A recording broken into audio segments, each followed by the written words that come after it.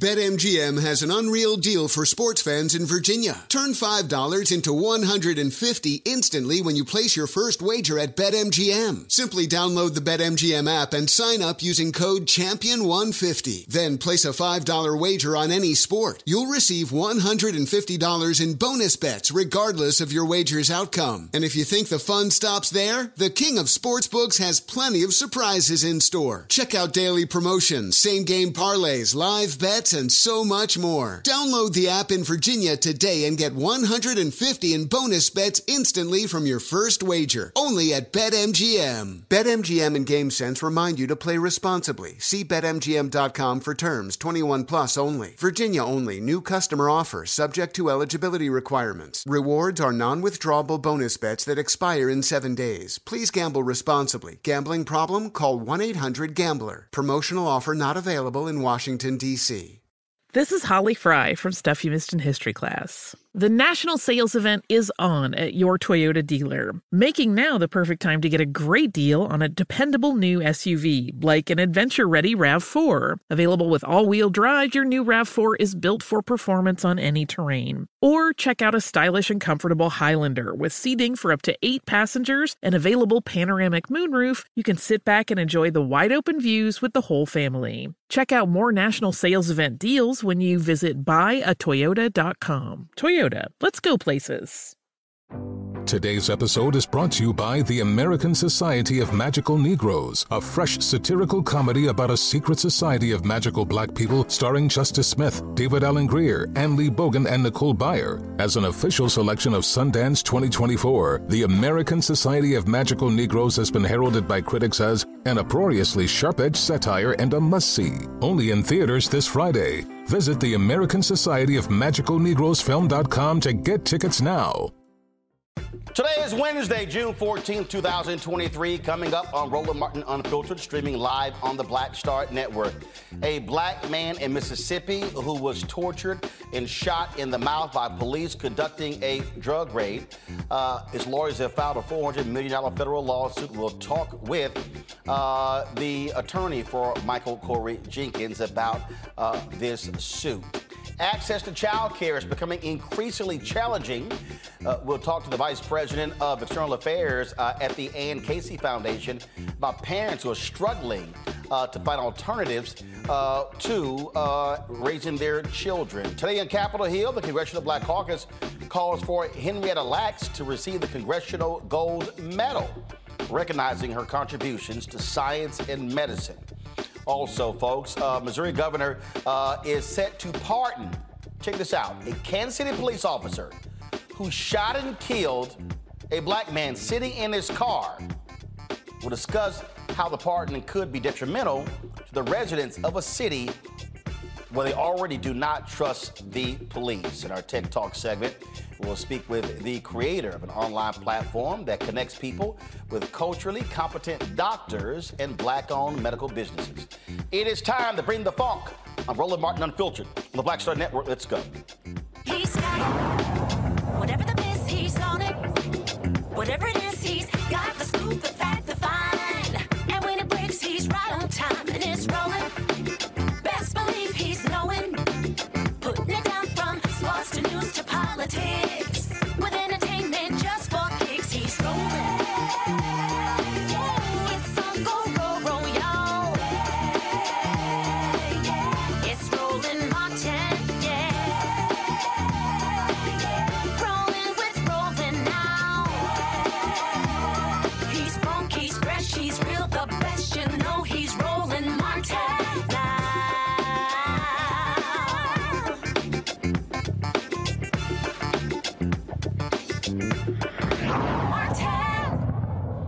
It pains us to have to lead this show on too many days with stories involving black men and black women who have been shot or killed by police. Unfortunately, that is the reality of our existence, but also it's the reality that mainstream media typically ignores many of these stories, which is why black-owned media matters. Well, in Mississippi, that is the case, where a black man was involved in a violent encounter with police. His lawyers have now filed a $400 million lawsuit. Michael Corey Jenkins and Eddie Terrell Parker Rankin are seeking those damages against the Rankin County Sheriff's Department. The lawsuit alleges that Jenkins was shot in the mouth by a deputy on January 24th, suffered a lacerated tongue and a broken jaw when deputies illegally entered the home where the men were living and tortured them for about an hour before Jenkins was shot. The lawsuit alleges a pattern of excessive force against black folks by the department. Joining me now is the attorney for Michael, Malik Shabazz. Malik, glad to have you here. So let's walk us through this here. And so we had you on before. Can you hear me? Malik, can you hear me? Now I can hear you. All right. So we had you on before talking about this. First of all, what is the health status of your client? Michael Jenkins, the man shot in the mouth by Rankin County Police while handcuffed, is suffering.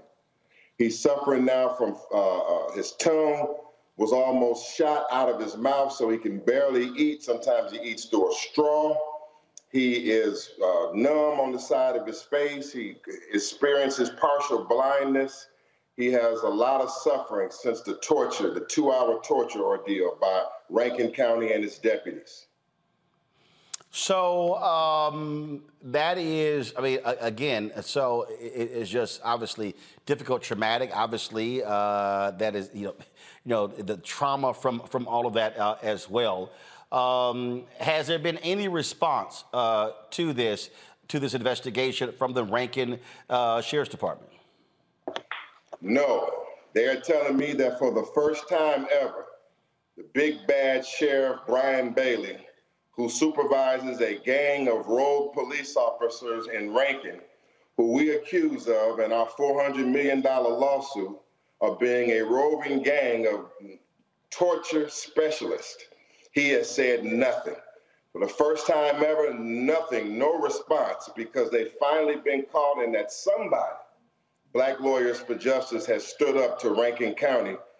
And it's the first time ever that Brian Bailey and Rankin County are totally silent, because this lawsuit and what we're doing in Rankin County is the first step into bringing this house, this dirty house, down. There are a number of cases, but we've had other cases in Mississippi, and it continues to be, frankly, a very dangerous place for African Americans. Absolutely. Mississippi is number one on the list for race and justice issues in America.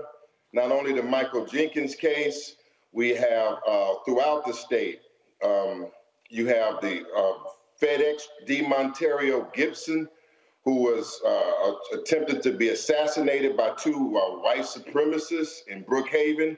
They're facing first-degree murder trials. That trial starts on August the 8th. Over there in Lexington, Kentucky, there's a young freedom fighter attorney named Julian Jefferson. They're fighting Holmes County. They just locked that attorney up. That was all on the news. They're fighting the racism in Holmes County. You have Rasheen Carter, who had been butchered, Ben Crump, works on that case. Damian Carter, who was strangled by who was attacked, and he died at the hands of the same officers, Elwood, who are in this case. Emmett Till, it's Mississippi burning is accurate. And it's just like it was in the 60s, it's the #1 battleground today. And Malik Shabazz, we certainly appreciate you joining us. Keep us abreast of what happens in this case. Thank you, sir. I want to bring in my panel right now, talk Rebecca Carruthers, Vice President for Fair Elections at the Fair Elections Center, based out of D.C., Scott Bolden, attorney, also with the National Bar Association, D.C. Chamber of Commerce, PAC, and, of course, Dr. Larry Walker, a professor out of Florida. Glad to have all three of you with us.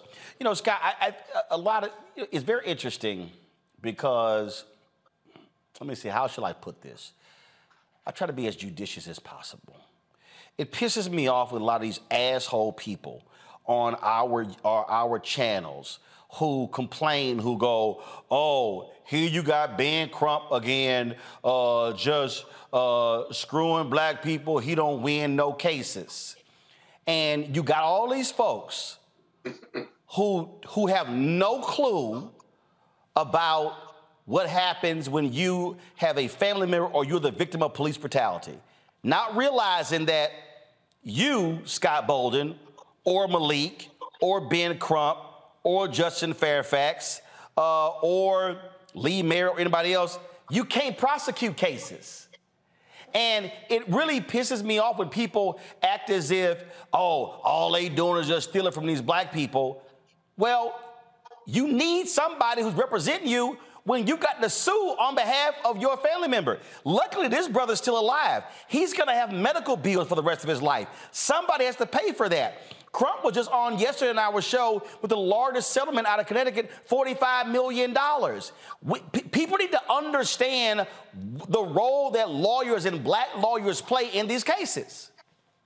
Well, just think about all of those circumstances you just named, all the cases we've talked about over the last 7 years or so, and think about what those families of those murdered victims or injured victims of police brutality, what would they be doing without a lawyer, right? It's a civil setting. You argue, you fight, you prepare documents, and you put the family in a position of strength, and then you go to the government who's done the wrong and not say, we're not going to sue you. Those lawyers say, we're going to sue you. Here's our evidence, and we're ready to go. If you want to settle, like 90% of the civil cases do, that's no different than any other civil case. And they're getting multi-million-dollar judgments that indicate that the government whose agents committed those bad acts don't want to try the case, don't want to litigate the case. And those settlements that come out of the public funds serve as a deterrent, we'd like to think, although that's a question, a deterrent to further bad acts by bad acting police officers. It's called the civil justice system and really works better than the criminal justice system because in the civil justice system, you get discovery. It's on the civil side. And while whether it's criminal or civil, you're not going to bring back the murdered victim, the family can certainly be compensated and made whole by a financial settlement. It's as old as the law itself in this country. So I don't understand those who complain about the civil justice system. You could take Ben Crump out and put anybody in his place, and they still have to go through the same civil justice process. I guess why it angers me so much, Rebecca, is because, and I know this very well because I've had to talk to these families. Mm-hmm. And I am not trying to disparage any of these people. But I can tell you, based upon my experience, none of these people asked to be put in front of cameras. A lot of these folks, they're not educated, meaning they're not college educated. A lot of folks are poor. They don't know the law. They don't know the ins and outs. And so we need to understand this is why you need black lawyers. People need to understand, for all the people who extol Johnny Cochran, these are the cases that made Johnny Cochran before O.J. Simpson. And that's the thing, it just drives me crazy when people don't understand why you have to have your black legal advocates fighting on behalf of the Breonna Taylors, of the Walter Scotts. And we could go on and on and on. And unfortunately, we see too many of these folks dying. That's not on us. But thank God we've got, again, black legal titans who are fighting the good fight. You know, white supremacy has a lot of people messed up. White supremacy has black people thinking that there is something wrong with black warriors in the law, standing up for Black communities. God forbid any of our families get shot and killed by the state, i.e. the police. I actually have had a family member who got shot and killed by the Los Angeles Police Department. You want the Ben Crumps of the world to show up and stand there as a vanguard on behalf of your family. Most people in this type of crisis situation do not know how to handle it, which is the reason why we need more Black attorneys and we need more Black civil rights attorneys, because it's not just that attorney that's showing up, but it's that attorney's full team that's doing the media relations, that's actually talking to community members who actually have the experience to negotiate and find some type of justice. We know there is no monetary award that could bring someone back, but we do know in a country like America that's rooted in capitalism, we show them the pain by demanding money for these murders that's carried out by state actors, i.e. law enforcement. The thing here, Larry, I love, and the reason why I understand this, because I love these people who want to trash media. You ain't this, you ain't that. But I'll be happy to show all these haters the countless emails I get from Black people who say they've been discriminated against, their family members have been locked up wrongfully, and they need help. See, folk love to crap on lawyers until your ass need one. People love to trash journalists until you need something exposed. And a lot of these people out here who love to run their mouths on social media, they can do so until they're the ones who are in trouble, and then they go, oh, damn, I'm sure glad there is somebody there to help me out. You hit it right on the nose, Roland. And what you do in terms of your show and your platform is really giving a voice to the voiceless. Because we know we don't live in a fair and just society. Like you said, we want your show all the time discussing all these shootings from law enforcement throughout the country. Obviously, you highlighted the issues in Mississippi. But listen, a lot of folks out there are all about talking the talk and don't want to walk the walk. These issues have been going on for years and will unfortunately continue to happen if we don't address these issues. And part of that is in the cases when you need to sue these folks for millions of dollars, hopefully you, at least police departments and jurisdictions, will realize that it's not cost effective to let these police officers continue to be rogue, going around and shooting and in some cases killing Black folks. And this case in Mississippi, and particularly Roland, reminds me even what happened, we read years ago about what happened in Chicago, in which they tortured Black men for years. So we know that historically in this country, this is, Mississippi's not the only jurisdiction, certainly not the only state where we've seen some of these, allegations of Black men being tortured. This is a horrific story. This should be a story to be running all platforms everywhere in the United States. And once again, asking the question about what are folks prepared to do in terms of addressing this issue of police reform. But we can't continue to stand by and let Black folks be shot. And like I said, in some cases being killed. And once again, discussing these issues on your show is important because otherwise the voiceless go unheard. Absolutely. Hold tight one second. I go to break. We'll be right back. Roland Martin Unfiltered on the Black Star Network. If you're watching on YouTube, hit that like button, y'all. Trust me, that impacts the YouTube algorithms, them being able to recommend our video. When our video gets recommended and we get more views, it increases the revenue, which is desperately needed because we're not getting the advertising contracts that we need. I've told y'all this before. I don't sit here and lie to y'all. It takes $195,000 a month to run the Black Star Network. That's everything. And so every dollar absolutely matters. And so please, first of all, support us by first downloading our Black Star Network app, Apple phone, Android phone, Apple TV, Android TV, Roku, Amazon Fire TV, Xbox One, Samsung Smart TV. Your dollars are critical. Trust me. Look, y'all, I run the math. I look at the bank account every single day. And I'm telling y'all right now, again, if we're able to get 20,000 of our fans, then we got 4 million people. Let me help y'all out. We almost got 1.1 million subscribers on YouTube. We got 1.3 million followers on our Facebook page. We've got over here on our Instagram channel 670,000 people who follow us on that channel. And then on Twitter, we've got 701,000 folks who follow us there. And then we've got people who follow us on TikTok, Snapchat, Fanbase, LinkedIn, all of them. And think about it. Out of 4 million social media followers, if just 20,000 of our fans contributed on average $50 a year, that's $4.19 a month, 13 cents a day, that pays for everything. My show, Roger Muhammad's show. That pays for D. Barnes' show. It pays for Deborah Owens' show, Jackie Hood Martin's show. It pays for Greg Carr's show, Stephanie Humphrey's show. And we could actually add shows. And so we would love to add fitness show, love to add a cooking show, love to add additional shows, but at the end of the day, all this stuff costs. And so we have to do this. And look, it absolutely matters because, again, we're covering the stuff other people simply will not do.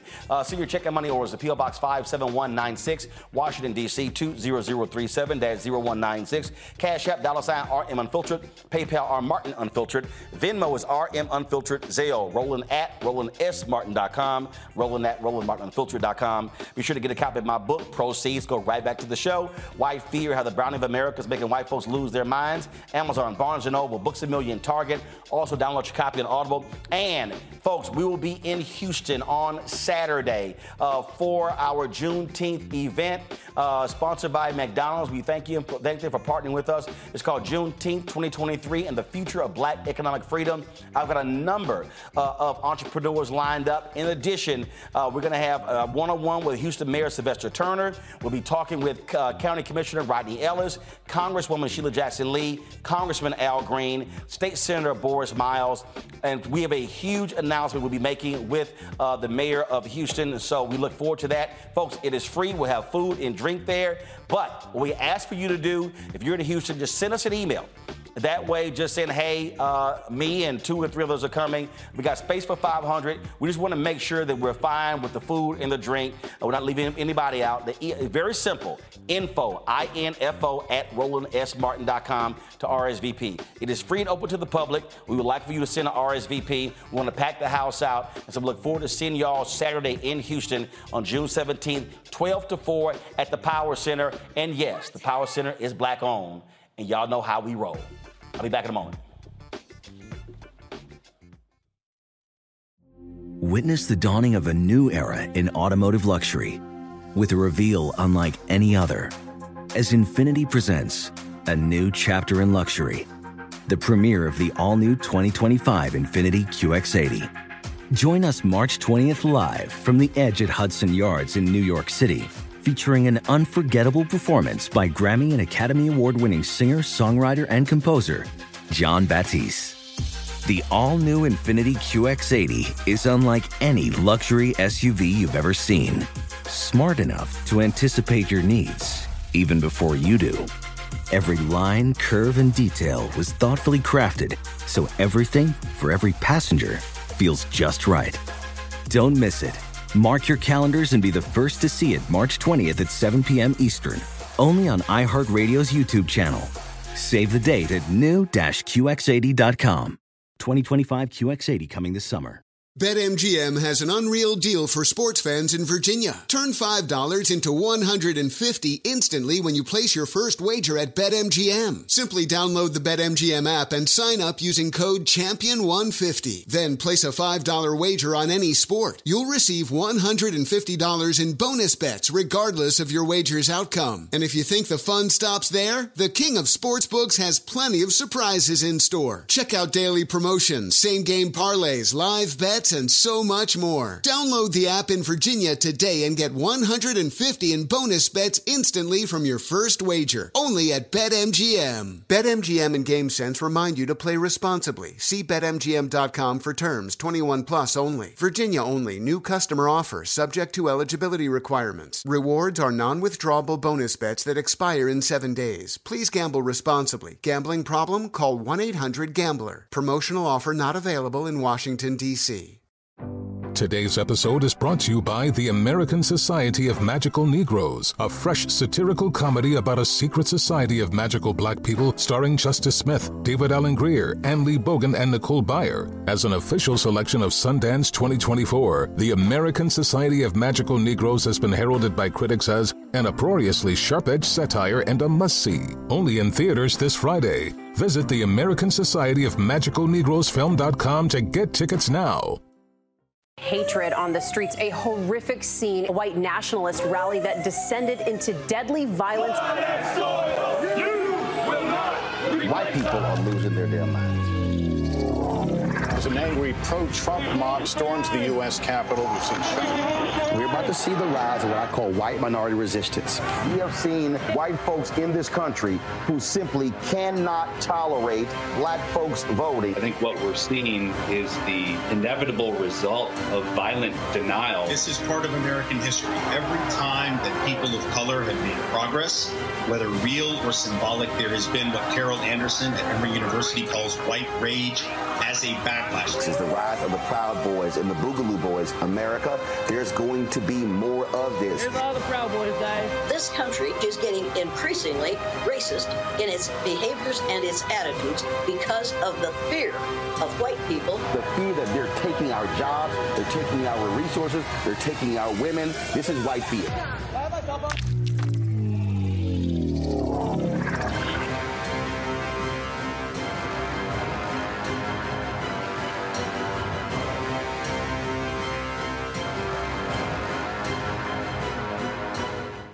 Black Star Network is here. Oh, no punch! I'm real revolutionary right now. Thank you for being the voice of Black America. All momentum we have now, we have to keep this going. The video looks phenomenal. See, this difference between Black Star Network and black-owned media and something like CNN. You can't be black-owned media and be scared. It's time to be smart. Bring your eyeballs home. You dig?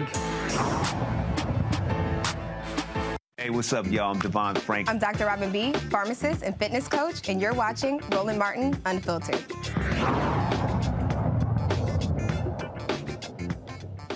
Folks, in New York City, a grand jury has formally indicted the white man who killed a black man on a New York City subway station there. Daniel Penny has been indicted. He's a former Marine. He's been indicted for killing of this young man, of course, Jordan Neely. Daniel Penny has been indicted. Now, we do not know the actual charges, okay? But we do know that Penny was facing second-degree manslaughter charges. And, of course, the Manhattan DA's office believed that they had enough evidence to actually indict him on second-degree manslaughter charges. That took place on May 1st. I want to go back to my panel here. Scott, this is, look, you've been a prosecutor, defense attorney. All right, here you got this case here, Scott. We got video of it. They say, we felt threatened. Some people thought this man had a gun. He did not. He literally gets choked to death on the train. At what point, frankly, do you go from, detaining someone, meaning just holding them down, to literally choking the life out of them? Well, what was he trying to do? A citizen's arrest of some kind, like it was Andy Griffith's show? I mean, think about it. And then you look at the video, the deceased was not fighting anyone. You ever rode the subway in New York, Roland? Anybody on the show? I rode the subway for 5 years as a prosecutor.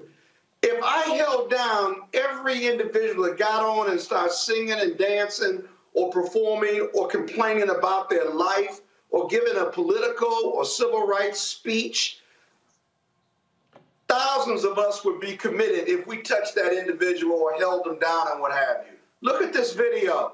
This person is not even resisting. And who is the defendant who decides to take it on himself to be the hero where no one is being injured whatsoever? Scott, his attorneys say, Mr. Neely had been aggressively threatening Daniel, and he acted to protect others and themselves. as a result of this? But when he grabbed him, how come there wasn't a fight? And you walked up behind him, from what the report says that I've read, and then when you grab him and take him down, and he's not resisting, so now you made the first contact, right? He hadn't done anything to you, hadn't said anything to you, and even if he had, he still hasn't touched you. Force must be met with force under New York law. This isn't stand your ground. This guy was homeless and had mental challenges, if you will. And I am telling you, they probably indicted him on second-degree manslaughter. But New York has had this subway issue before, 30-plus years ago, when Bernie Goetz shot some young toughs. He got off, actually, even though he was prosecuted. He shot some young toughs who were unarmed and who were just on the subway talking. So we've seen this in New York before. But in 2023, 2024, it's a new day. And it'll be interesting to see whether this Army veteran, whether the jury in New York endorses this type of conduct and attacks on homeless and the mentally ill, because it was clearly motivated in his own mind. That is, the defendant wasn't motivated by outside sources. That's why Alvin Bragg's office has indicted him and going to try this case. Because if you don't try it, if you don't charge him, right, you'll have every vigilante out in New York thinking they can do the same thing.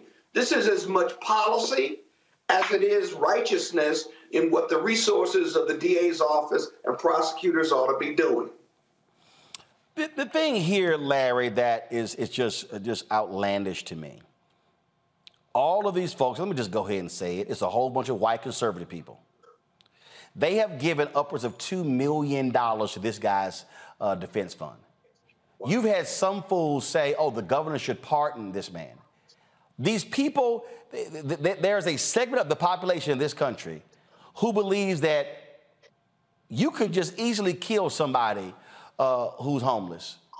You could just kill somebody. It don't matter. I mean, the callous disregard that you see from a lot of these people is evident in this case. Anti-blackness, we talk about all the time. That's all it is. And we see that sentiment increasing. So as an example, we saw this murder on the subway train. Let's compare it to somebody who was an insurrectionist and entered the U.S. Capitol and tried to break through a door or a window and was told to stop and was shot and killed. We see how people are treated differently. And this is just another example. And once again, black people, it's like we have to be perfect all the time. And even in those situations, our lives are on our line. The other thing, Roland, is, we've had to talk about this idea of Black Lives Matter. This is an example broader about that conversation about why Black Lives Matter. Because we're unfairly treated. And in this case, his young brother's life was taken unnecessarily. The other thing is, who are the folks helping him hold him down while he's choking him to death? I mean, this other gentleman was holding his hands. This other guy's just standing around. The lady was standing around in the other video. I mean, this is unacceptable behavior. And look, I'm from Philadelphia, rode the trains, lived in D.C. for a number of years. And listen, there are people who are unhoused, and some people have mental health challenges. But listen, man, these are still people. And if we don't value individuals' lives regardless of their circumstances, then this country will continue to face the challenges we're doing. And I'm hope that justice prevails and this gentleman is not only indicted, but he goes to jail and hopefully for the rest of his life, for taking his young brother's life. Rebecca. Jordan Neely should still be alive, and Daniel Penny should have minded his business. I can't tell you how many times I've been on the subway in New York and I've seen people sing off key. And guess what I did? I just minded my business and got to my destination. This should not have happened. I believe Penny is a former Marine. I want to hear the U.S. Corps Marines actually denounce this behavior from current and former Marines, that this is not acceptable behavior for anyone who has ever wore that uniform. Daniel Penny could have minded his own business. Jordan Neely should still be alive. Just because someone is unhoused or is dealing with a mental health crisis doesn't mean that punishment should be death. And that's what happened here. And I'm glad that the indictment happened. And I will say, Florida Governor DeSantis actually helped fundraise with that GoFundMe. He pushed that out on his social media platforms as well, thinking that Daniel Penny needed help to raise money from other white supremacists who thought that the killing of Jordan Neely was justified. And that's a shame.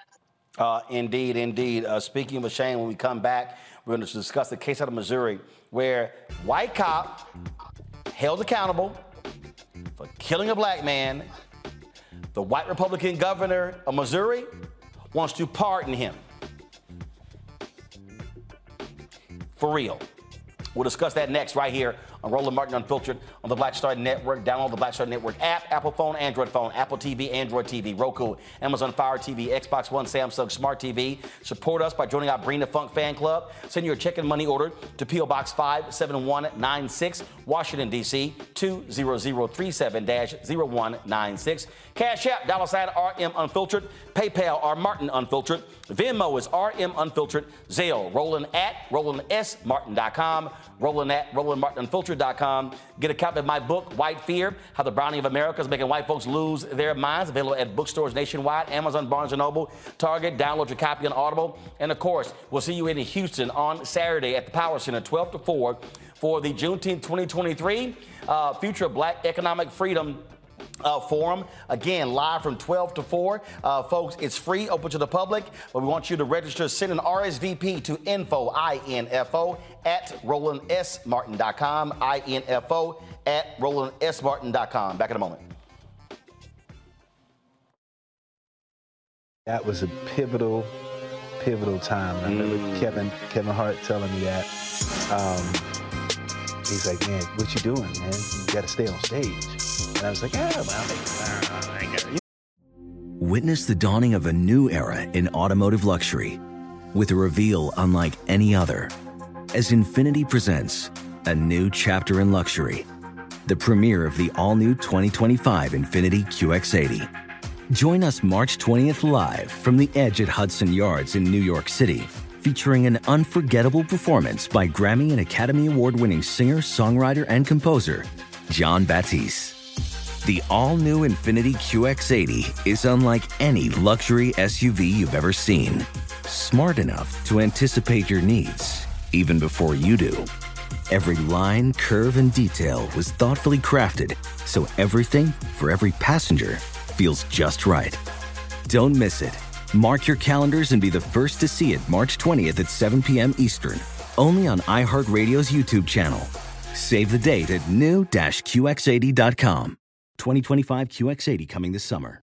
BetMGM has an unreal deal for sports fans in Virginia. Turn $5 into $150 instantly when you place your first wager at BetMGM. Simply download the BetMGM app and sign up using code CHAMPION150. Then place a $5 wager on any sport. You'll receive $150 in bonus bets regardless of your wager's outcome. And if you think the fun stops there, the king of sportsbooks has plenty of surprises in store. Check out daily promotions, same-game parlays, live bets, and so much more. Download the app in Virginia today and get $150 in bonus bets instantly from your first wager. Only at BetMGM. BetMGM and GameSense remind you to play responsibly. See BetMGM.com for terms. 21 plus only. Virginia only. New customer offer. Subject to eligibility requirements. Rewards are non-withdrawable bonus bets that expire in 7 days. Please gamble responsibly. Gambling problem? Call 1-800-GAMBLER. Promotional offer not available in Washington, D.C.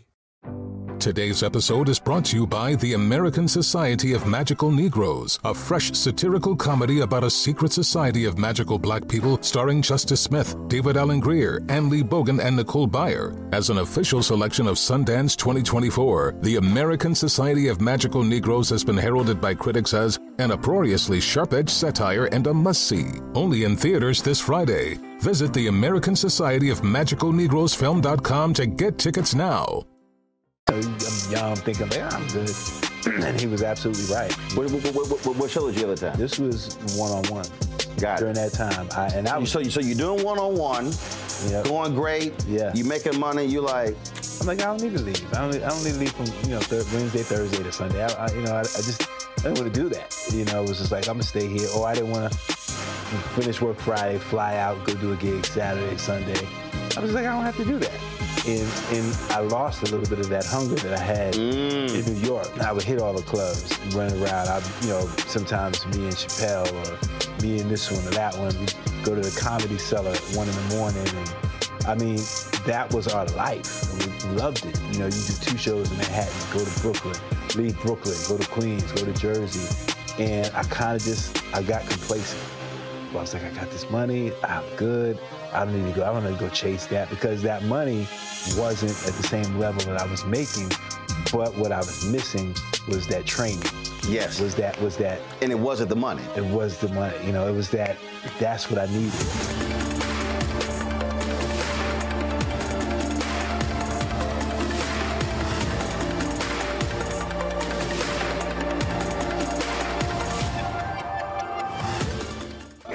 On the frequency right here on the Black Star Network. Shanita Hubbard.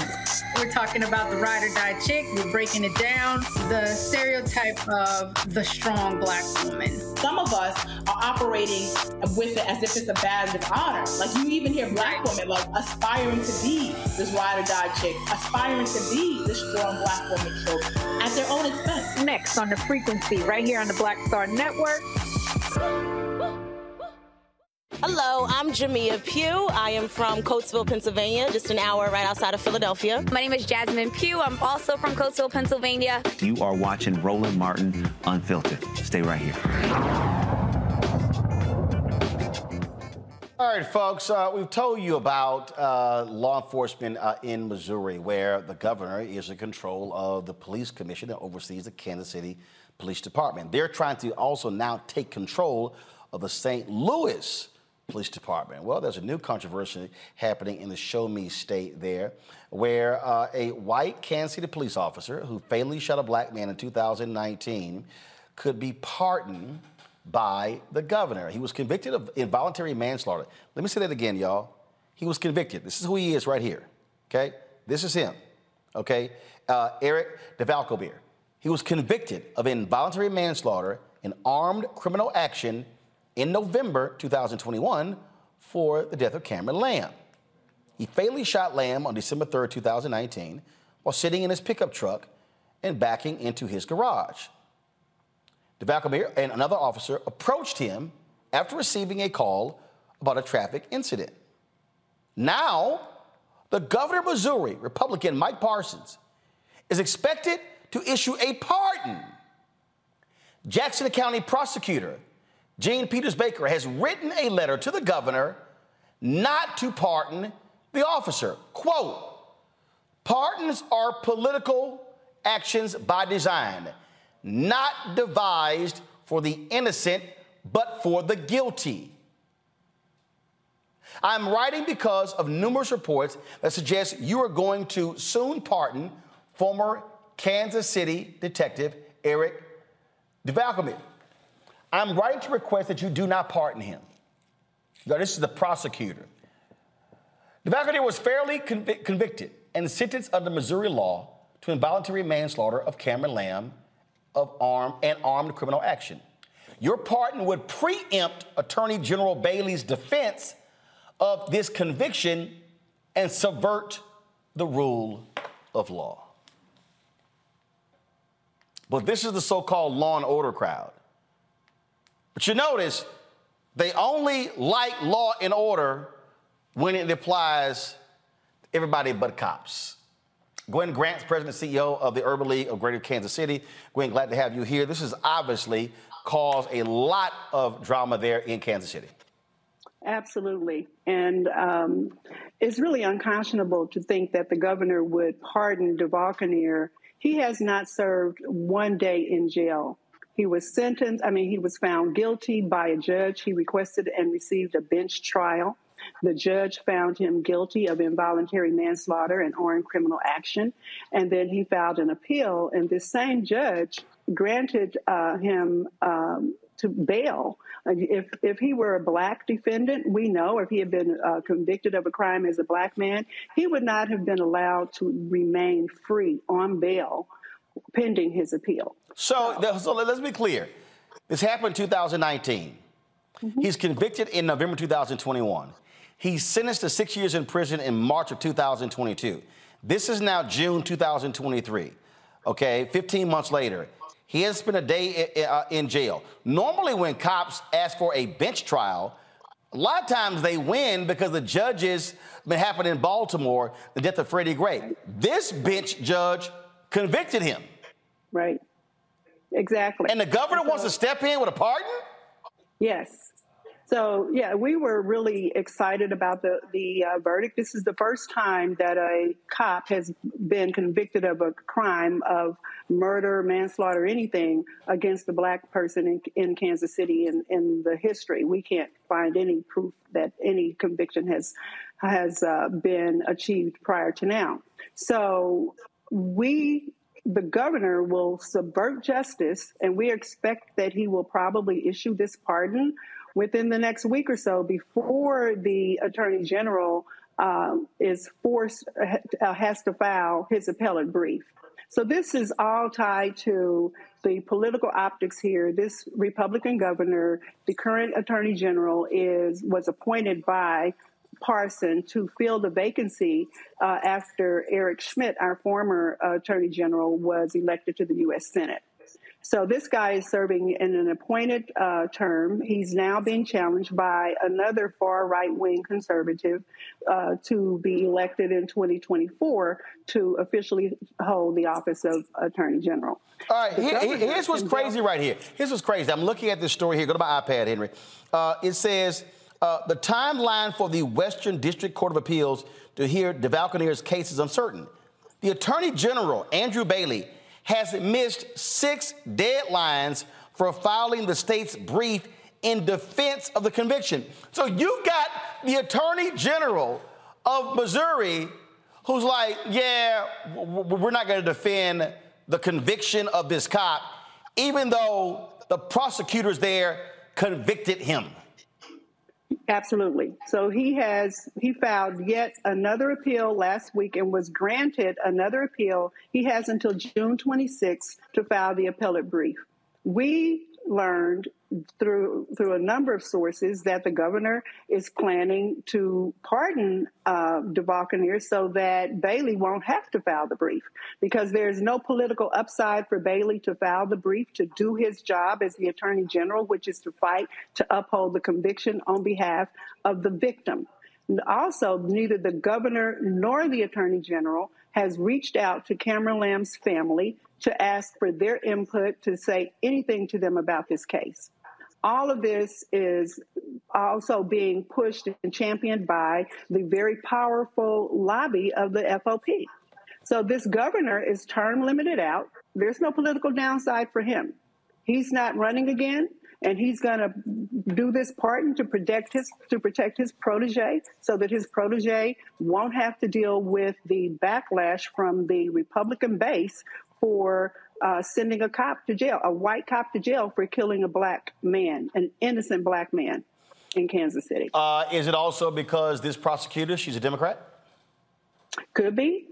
Could be that she's a Democrat, but I think it has a whole lot more to do with this governor protecting his protege, with us being in a very right-wing, hostile state, and very pro-police, pro-law enforcement, and with no respect for Black lives. I mean, this is very similar to your previous segment. This same Attorney General's office fought with all kind of vigor and to uphold the conviction of Kevin Strickland, who was wrongfully convicted of a crime, spent more than 4 decades in jail, and the Attorney General's office fought not to overturn that conviction when the Jackson County prosecutor and others came forward that said there was proof that this man was not guilty of the crime and he should be released. So I sent a message to the AG, hey, fight to uphold this conviction for the murder of this black victim with the same amount of energy and passion that you fought to try to keep an innocent black man in jail. Wow. That is absolutely crazy. Gwen, we appreciate you joining us. Thanks a lot. Thank you. You sit here, Larry, and you just go, this is nuts. But this shows you, again, how many of these Republicans are operating in this country. They have no problem. They have no problem letting this cop go free, just like Greg Abbott in Texas, said he was going, because Tucker Carlson pushed him, was going to pardon this racist white man who was convicted of killing a white Black Lives Matter protester. Jury found him guilty. Convicted, sentenced him. Governor goes, I'm going to pardon him. Well, listen, these stories are crazier and crazier. I mean, the audacity to even consider, like I said, it hasn't even gone to the appeals process, the audacity to say, I'm going to pardon this murderer, because that's what he is, and not even, obviously we talk about, you heard the representative from the Urban League talk about not even contacting the family. But Roland, this is once again part of this right-wing pattern of not caring about Black folks. When they talk about law and order, they're not talking about Black lives. They want to uphold white supremacy. So it's not even just like the person who from the Urban League said about protecting his protege. It is not just that. It is upholding white supremacy in the Show Me State and other states and jurisdictions throughout the United States. It also says a message to the Black community is, if you get shot and killed by law enforcement, you're on your own. And that's why in the previous segment, we talk about in terms of suing these jurisdictions and hold them accountable is so important. But what's the governor? I mean, what's he doing? I mean, this is inexcusable. And once again, it shows a lack of understanding in terms of how other individuals who don't look like you, how their humanity is just important as the right-wingers he would fight tooth and nail to defend. Rebecca. You know, just like my colleague said, this is the very reason why you sue. And you sue for the $400 million. You sue for the $100 million. Because we know in order to get justice, it's not just on the criminal side, but it's also on the civil side as well. But this is something that I would tell our Missouri viewers. Look, we know that the current governor is term limited. He's not on the ballot next year. But there are other folks, including the Secretary of State, Ashcroft, who's on the ballot. There's other people who've already declared that they're going to run for governor. Make this a voting issue. Make every single candidate that's saying that they want to be the next governor of Missouri, make them justify, make them talk about this. Every single forum that's there, every single public forum, ask them this question. Hold them accountable. Do not let this go. Put pressure on them. Because I'm telling you, at some point, we're going to get a resolution with this. But it's going to take everybody. It's going to take voters showing up and saying, hey, this is what's important to me and my community. So this is how we're going to use our voice. We're going to use our vote to make sure that we're getting the folks in office who are doing the right thing instead of folks who are looking the other way when the state can judiciously kill somebody. Scott? Yeah, you know, I agree with my colleagues on all of this. The question is there a pardon board? I was looking this up earlier today. I couldn't figure out whether it was a pardon board or the governor could do this. But when we run into cases like this, it really drives home the thought process of Black Lives Matter, and that there are some white right-wing extremists or even GOP members that simply don't think the value of my life and your life is the same for people that don't look like us, for white Americans, that their life is far more important than any of our brothers and sisters, Black brothers and sisters out here who may be the part of the least lost and left out. And then, you know, white Republicans will push back on that statement I just gave and defend this conduct. The video shows where the police officer's on the stand crying. I guess he's either apologizing or trying to explain what happened because this kid was innocent, didn't have a gun, and was backing into his own garage. Why on earth would you shoot him? I just can't think of a good reason for it.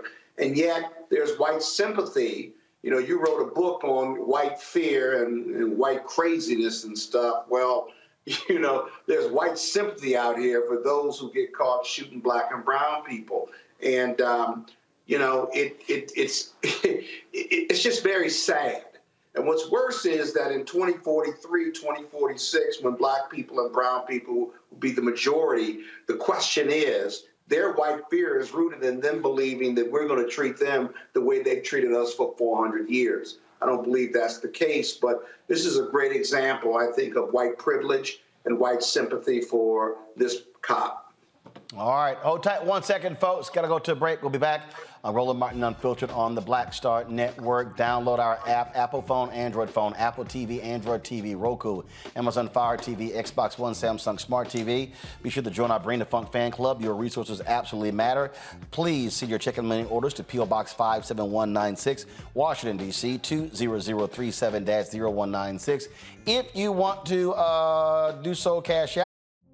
Witness the dawning of a new era in automotive luxury with a reveal unlike any other as Infiniti presents a new chapter in luxury, the premiere of the all-new 2025 Infiniti QX80. Join us March 20th live from the Edge at Hudson Yards in New York City, featuring an unforgettable performance by Grammy and Academy Award-winning singer, songwriter, and composer Jon Batiste. The all-new Infiniti QX80 is unlike any luxury SUV you've ever seen. Smart enough to anticipate your needs, even before you do. Every line, curve, and detail was thoughtfully crafted, so everything for every passenger feels just right. Don't miss it. Mark your calendars and be the first to see it March 20th at 7 p.m. Eastern, only on iHeartRadio's YouTube channel. Save the date at new-QX80.com. 2025 QX80 coming this summer.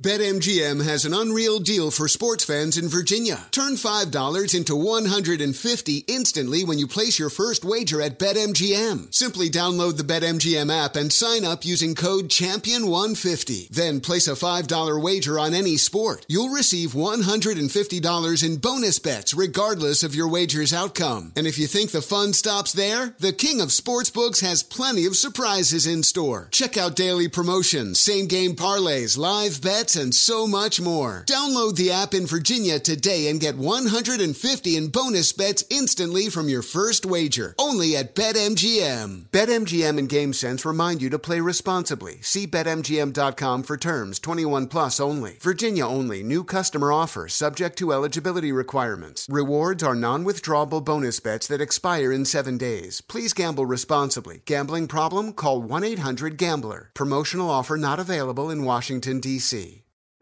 Today's episode is brought to you by the American Society of Magical Negroes, a fresh satirical comedy about a secret society of magical black people starring Justice Smith, David Allen Greer, Ann Lee Bogan, and Nicole Byer. As an official selection of Sundance 2024, the American Society of Magical Negroes has been heralded by critics as an uproariously sharp-edged satire and a must-see. Only in theaters this Friday. Visit the American Society of Magical Negroes Film.com to get tickets now. $RM Unfiltered. PayPal is R Martin Unfiltered. Venmo is RM Unfiltered. Zelle, Roland at RolandSMartin.com. Roland at RolandMartinUnfiltered.com. We'll be right back.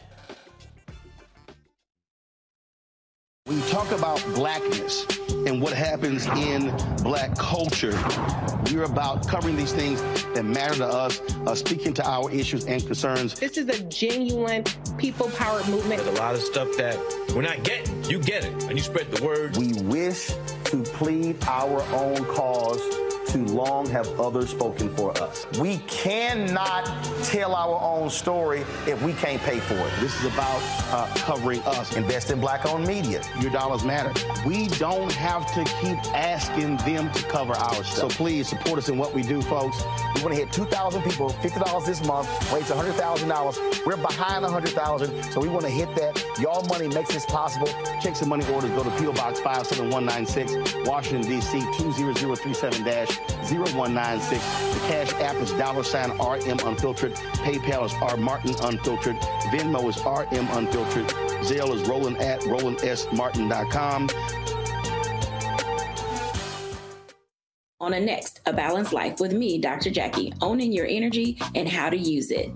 Trust me, it impacts the people on your job, who you attract, and even your love life. what you give out is what comes back to you. So like attracts like, right? So if you come in with a negative space and I match that negative energy, then 2 seconds later, somebody else coming with more negative energy, and then I was just always just matching negative stuff. And here's the kicker. If you're not careful, that energy can even be stolen. That's all next on A Balanced Life on Black Star Network.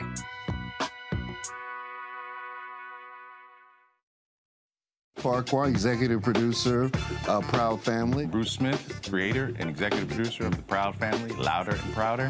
And you're watching Roland Martin Unfiltered.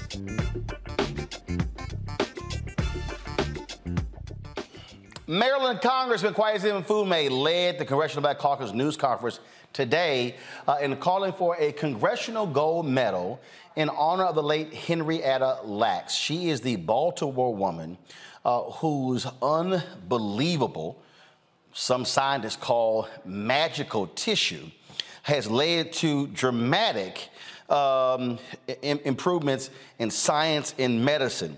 Her cells were taken without her consent and, again, used for scientific research.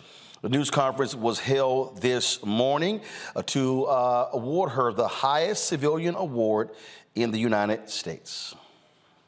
I'm here for another reason, and that is to commemorate and to recognize the immortal life of Henrietta Lacks, and to do so in a way that I think sets her apart from so many, many others. It's to be able to award Ms. Lacks the Congressional Medal of Honor. In just a few moments, I'm going to go to the floor of the House and formally introduce this bill. And I would urge all of my colleagues in the House and the Senate to move forthwith toward its passage as a real statement of where we are. It's been said, but I will be redundant for just a moment.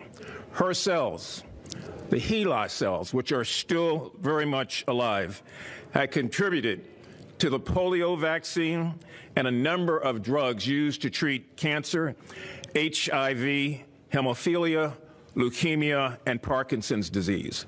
There are a lot of people in this country and indeed around the world that are walking today benefiting from the research and from the further development of those cells.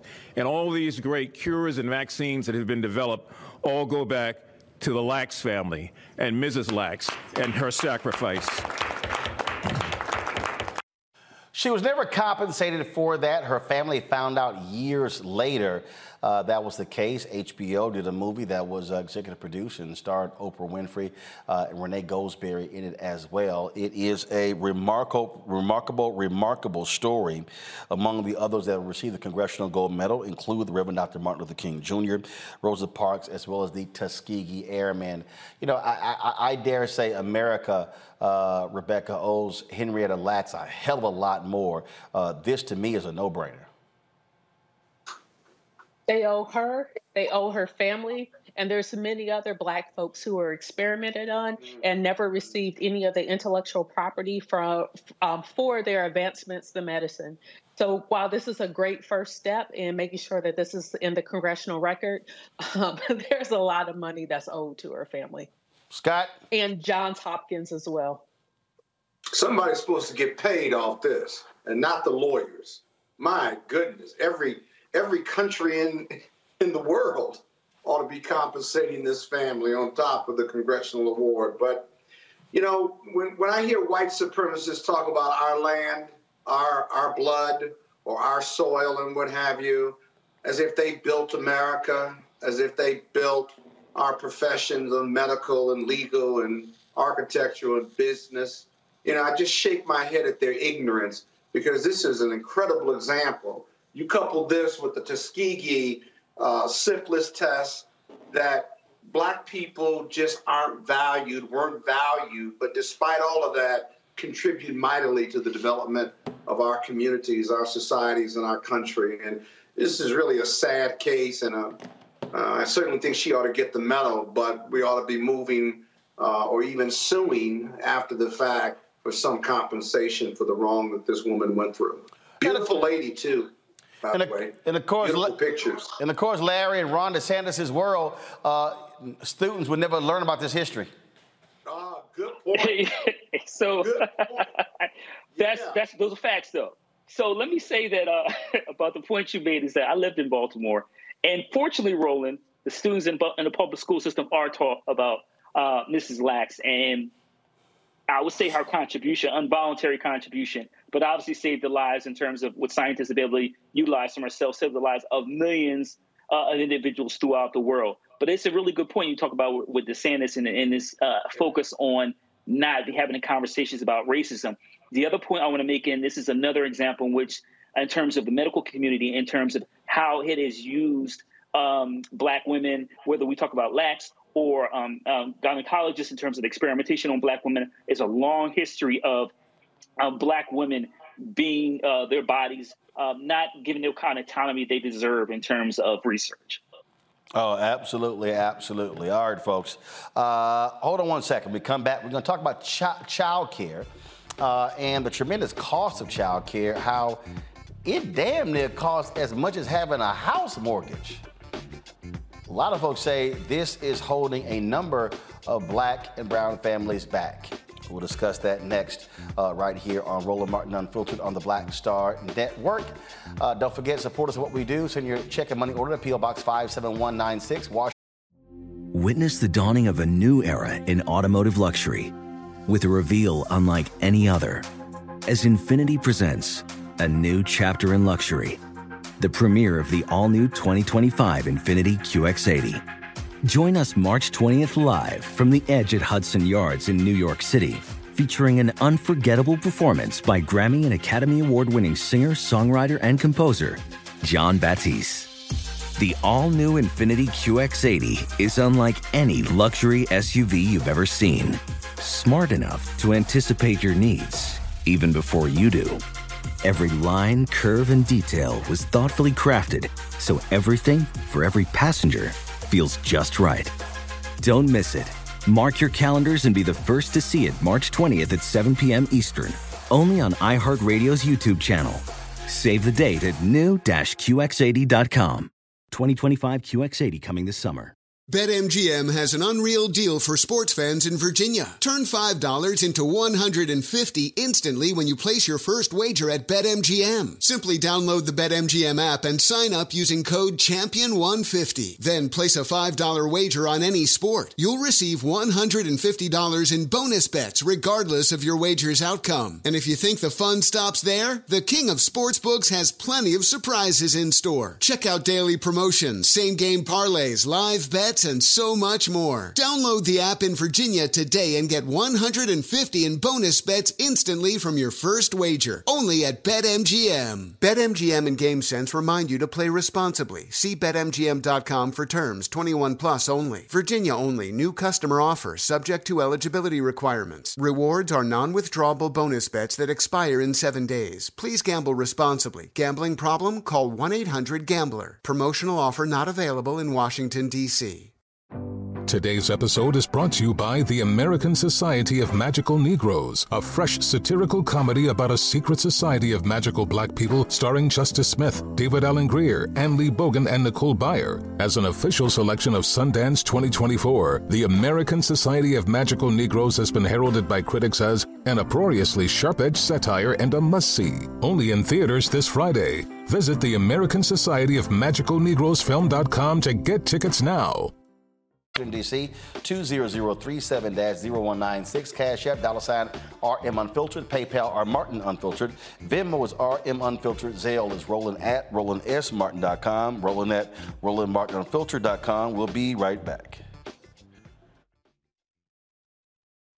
Question for you. Are you stuck? Do you feel like you're hitting a wall and it's keeping you from achieving prosperity?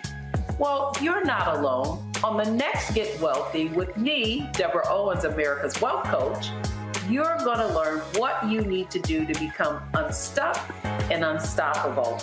The fabulous author Janine K. Brown will be with us sharing with you exactly what you need to do to finally achieve the level of financial success you desire through your career. Because when I talk about being bold in the workplaces, I'm talking about that inner boldness that you have to take a risk, to go after what you want, to speak up when others are not. That's right here on Get Wealthy, only on Black Star Network.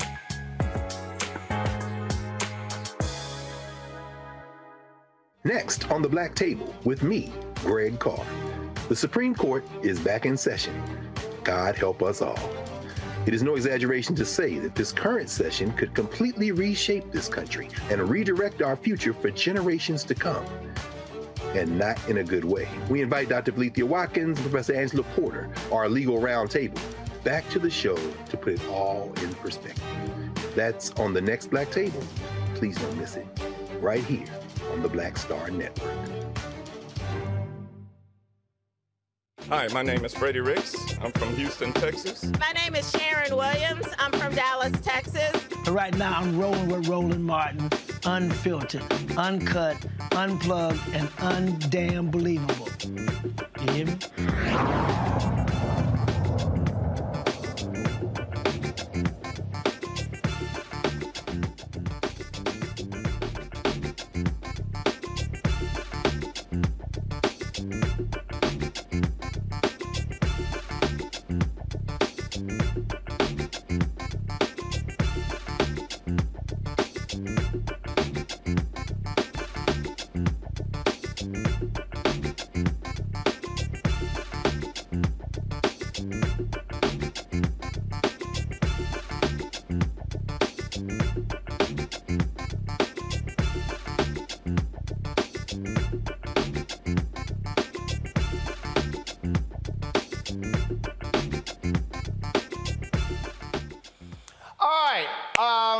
I ain't got no kids. I ain't never had no kids. But my wife and I have raised 6 of my nieces on numerous occasions.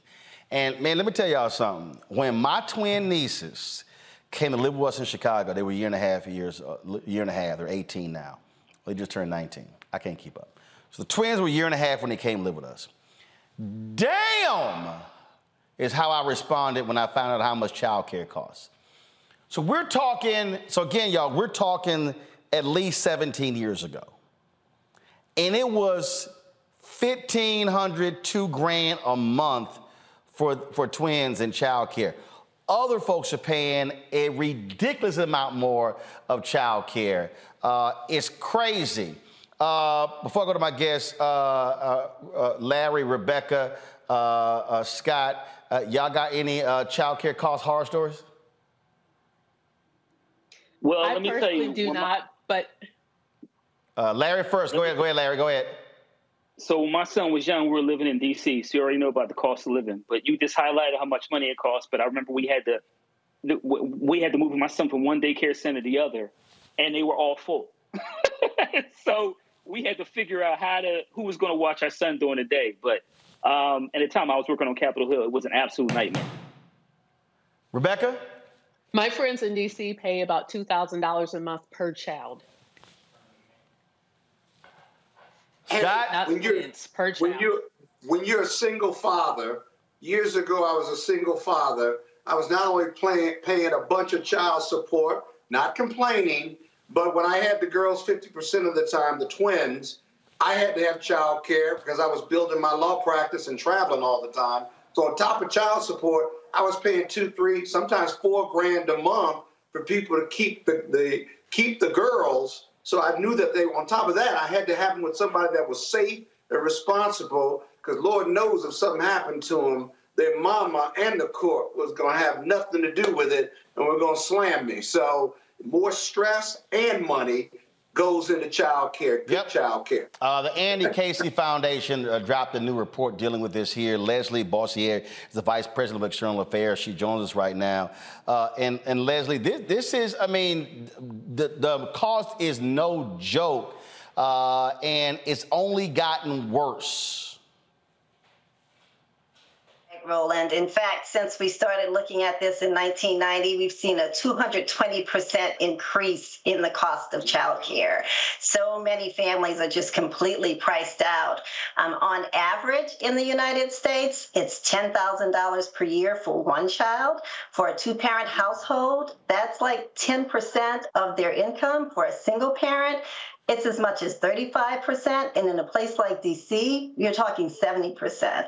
So it's a real crisis, and families are struggling to make choices between how can I afford childcare so that I can go to work to provide for my family, and at the same time pay my rent, buy clothing, buy diapers. So it is a real crisis. I remember when Bill Clinton signed the welfare requirements for folk to seek employment, and all these Republicans, and even just what just happened in the debt limit battle. All these Republicans want to increase work requirements, but they never want to factor in the fact that it's a bunch of folks have no problem working, but it's two big issues that always come up when it comes to them trying to go find a job: transportation and childcare. Absolutely right, and they're related, because in many cases, childcare requires transportation just to get the children to the center. Most parents, even working parents, are struggling with the issue. Work requirements have significantly reduced the number of people who get welfare assistance, and yet the cost to have quality childcare to leave your children with continues to grow. So it's a growing problem. It's not a new problem. And in addition to that, childcare workers are among the lowest paid of any profession. 98% of all industries pay more. Retail workers, customer service representatives, all get paid more than childcare workers. And these are the people that were trusting our youngest and most vulnerable children at a time when their brains are growing and developing. The stat that jumps out, folks are spending more on childcare than in-state tuition for college? That's absolutely true. In 34 states, it costs more to put your infant or toddler in daycare than it would cost you to send your child to pay for in-state tuition for your child. And that's in 34 different states. So the cost continues to grow, and the other issue which someone highlighted is just the supply. There are wait lists everywhere. There aren't enough seats for the families who are looking for care for their children, and as a result of that, we're seeing more and more women, more and more parents who are being forced to leave the workplace or to change jobs because they just don't have the child care that they need in order to work and provide for their families. I mean, yeah, if you're making, okay, I'm just throwing out, if you're making $30,000 a year before taxes, I mean, when you start factoring in, it's economically, and again, this is where a lot of these, I get ticked off with these Republicans who don't understand this, it's actually more economical for you to actually stay at home because of increasing child care. But then now you have the loss of income. And so it's a catch-22 for many people. Absolutely true. And it's a loss of income, right? And so that affects your family. It affects your family's financial stability, your overall ability to provide for yourselves, your ability to grow wealth over time. But it's also a developmental loss for the children. Remember, the early ages of a child's life is when their brains are growing the most, is when they're absorbing the most and developing. Those are the years that are preparing them to be ready for kindergarten and to be ready for school. So if they're not getting those quality interactions early on in their life, they're already falling behind. And that's a huge factor to consider as well. Well, I can tell you, I remember when my nieces were, again, when they went back, they were with us probably about a year and a half. When they went back to Texas, they were literally 3 to 4 levels ahead of the other children in their same class because of the environment that we created. Absolutely true. And one of the programs that the government provides, the Head Start program, is one of the best early education systems that are out there. And it is a public system available particularly for low-income families. But only 1 in 6 of the children who qualify for the program actually receive the subsidies that are needed to attend. So we know that we need more investment. We need more seats. We need more families to receive subsidies so that they can afford to send their children to early care. And at the end of the day, we need to come up with different strategies for how the child care system is going to work, because it's broken and it's been broken, and families are making some really difficult choices as a result of it. Questions from our panel. Rebecca, you first. During the pandemic, when a lot of the child care providers were shut down, I had friends who were still paying child care providers. So once the pandemic was over, they weren't waitlisted. What can states and cities do to increase the number of child care providers? That's a great question. We know that during the pandemic, there was some $40 billion in resources that were made available to states to bolster the child care industry, to increase the capacity to provide subsidies for families so they could support it. A lot of that money is still out there. And so it's really important that states and communities make sure that they're drawing down all those federal funds that are available to them and using them in a way that's going to increase the capacity of child care in their states and increase the affordability for families who need it. Larry? Yeah, sure. Are there any, is there a state or states that you saw particular programs that should be a template and replicated in other states throughout the country in your research? Well, we know that some states invest more in children than others. And if you look at the rankings in the Casey Foundation's Kids Count Data Book, you'll see the ones that rise to the top. Some states invest more in early education. In some states, early care, kindergarten and pre-K is paid for by the state. In other states, it's not, right? There's not a seat for every child. And so it varies a lot from state to state. Again, the Head Start model is the best, the most robust, and the most evidence-based model that we've seen. And so if you were going to replicate that, that would be the model I would point to replicate. So we know what works. We just don't have enough of it. Scott? I'm sorry. Yeah, yep. Thank you for this report. You certainly identified the issue, but how to resolve this issue? What are the top 3 recommendations you have to resolve the cost and high costs for child care in America, whether you're rich, poor, or middle class? It's a great point, because whether you have kids or not, and no matter where you are, a good child care system is important to a functioning economy. And so it's imperative for all of us that we lean in on the issue. And there are some things that we know work, right? We know that when the federal government and when state governments provide resources, we saw during the pandemic that we were able to save 3 million seats that would have gone away had those resources not been invested. So one of the things we need to make sure is that the states are doing the best that they can and really drawing down the funds that are out there and putting them to work. There's also federal legislation. It's called the Child Care and Development Block Grant Act that allows funding to go to the states that they can draw down to use for child care, to build capacity, to provide subsidies to low-income families, to fund pre-K and Head Start seats. There's just not enough of it. We need that act. We need it reauthorized. We need more money invested in it. And we need to make sure that every family that needs access to child care has access to affordable, accessible child care. And then the last thing that I would say is this is a public-private issue, right? That child care is a workforce support. That families need childcare not only as an early education system, but so that they can go to work. And so therefore, we need both the public sector, the elected officials, and we also need the private sector to get involved in the issue and to think about things like, how do we increase the number of home-based care providers that are out there? The largest number of toddlers and infants are served in home-based care. We just don't have enough centers. And the licensing regulations make it almost cost prohibitive for new home-based providers to get in. And so we need the public and private sector to come together and really think about how do we increase the number of home-based seats that are out there, because it is a more affordable option. It employs the largest number of child care providers, and it also provides services to the largest number of children. Well, I'll say this here. You mentioned the block grant funds. I would say for those who are lobbying on this issue that the money not be sent in block grant funds to the state, because that's being blocked by, I'll be perfectly clear, a lot of these red states.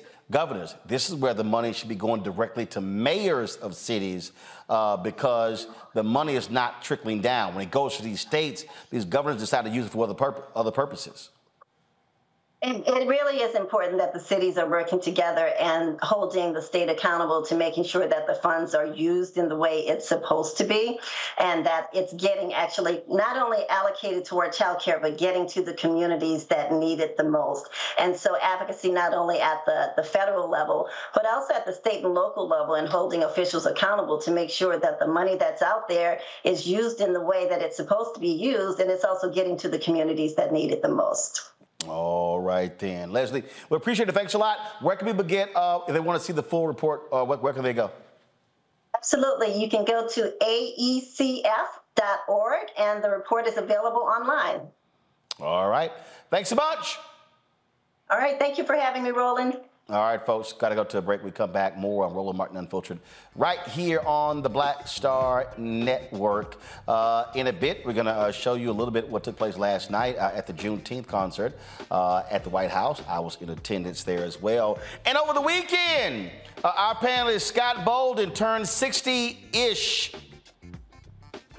I don't know why he's scared to tell his age. He know really he about 70.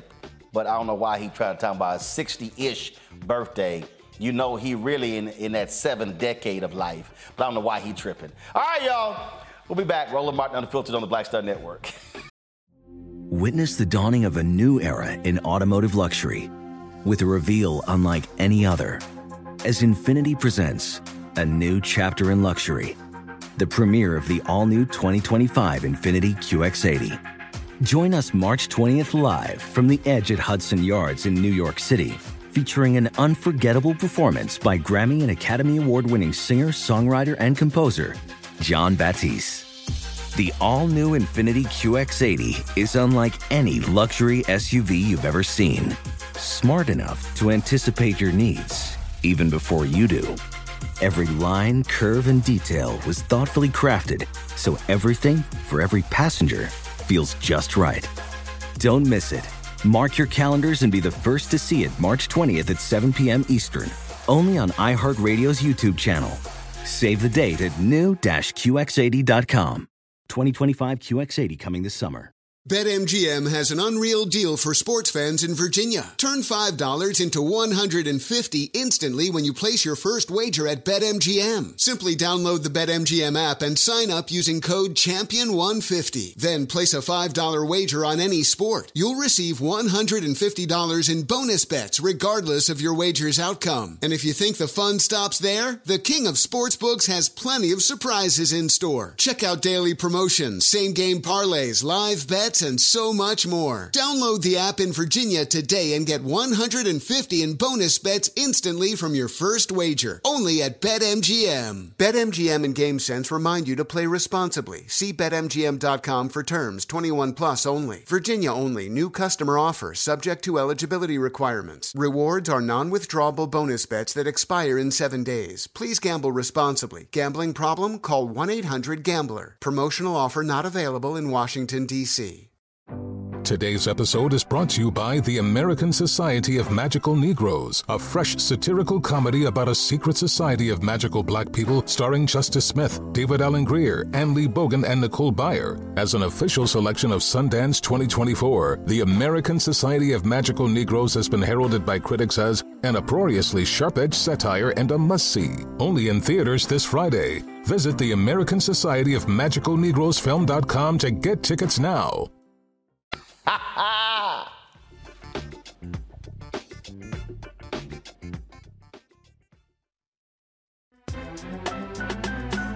Faraji Muhammad, live from LA.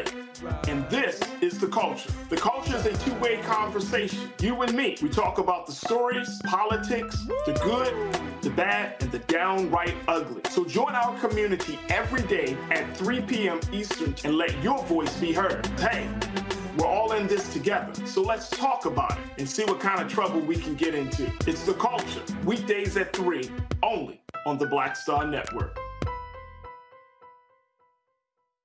Hatred on the streets, a horrific scene, a white nationalist rally that descended into deadly violence.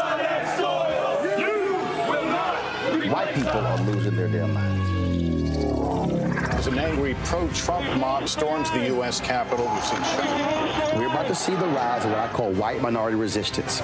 We have seen white folks in this country who simply cannot tolerate black folks voting. I think what we're seeing is the inevitable result of violent denial. This is part of American history. Every time that people of color have made progress, whether real or symbolic, there has been what Carol Anderson at Emory University calls white rage as a backlash. This is the rise of the Proud Boys and the Boogaloo Boys. America, there's going to be more of this. Here's all the Proud Boys, guys. This country is getting increasingly racist in its behaviors and its attitudes because of the fear of white people. The fear that they're taking our jobs, they're taking our resources, they're taking our women. This is white fear.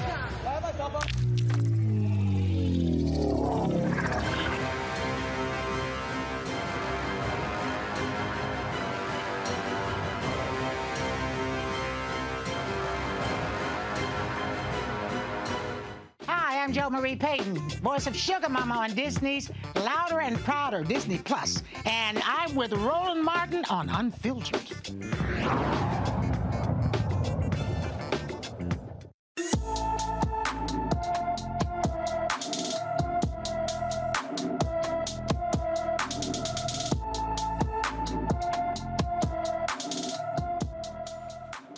Joshua Andrew Greer was last seen on May 29 near the Ranger Hole Trail in Brennan, Washington. He was hiking with his dog when he went missing. According to his family, his dog was tied to a tree at the scene, and his clothing, shoes, backpack, and wallet were found nearby. Joshua is 6 feet 2 inches tall, weighs 220 pounds, with blonde, highlighted, twisted hair and brown eyes. He has roses tattooed on the back of his neck and sleeve tattoos on both arms. Anyone with information about Joshua is urged to call the Jefferson County, Washington Sheriff's Office at 360-344-9762, 360-344-9762. We opened the show talking about a case in Mississippi where attorneys are suing a sheriff's department for $400 million for a black man who was shot and they say tortured. Well, in another case, a Mississippi police officer who shot an unarmed 11-year-old black boy in his home has been suspended without pay. The Indianola Board of Aldermen voted to stop paying Sergeant Greg Capers immediately. Capers shot Adarian Murray in the chest on May 20th when Adarian's mother, Nicola Murray, asked him to call the police. When Capers arrived at the home, he directed everyone to come out with their hands up. Adarian walked into the living room. Capers fired a shot, hitting the boy in the chest. He was hospitalized for 5 days with a collapsed lung, lacerated liver, and fractured rib. Murray's family is pushing for Capers' termination and prosecution. The family has filed a multi-million-dollar federal lawsuit against Indianola, the police chief, and Capers. The suit alleges Capers used excessive force and was improperly trained. The Mississippi Bureau of Investigation is examining the case. Capers has not been charged with any crime. A probable cause hearing is scheduled for October 2nd in the Sunflower County Circuit Court. Scott, again, this is Mississippi, but explain, how the hell you have a shooting? We'll get to Scott in a second. But it's crazy to me, Larry, you have a shooting in May and you get a probable cause hearing in October?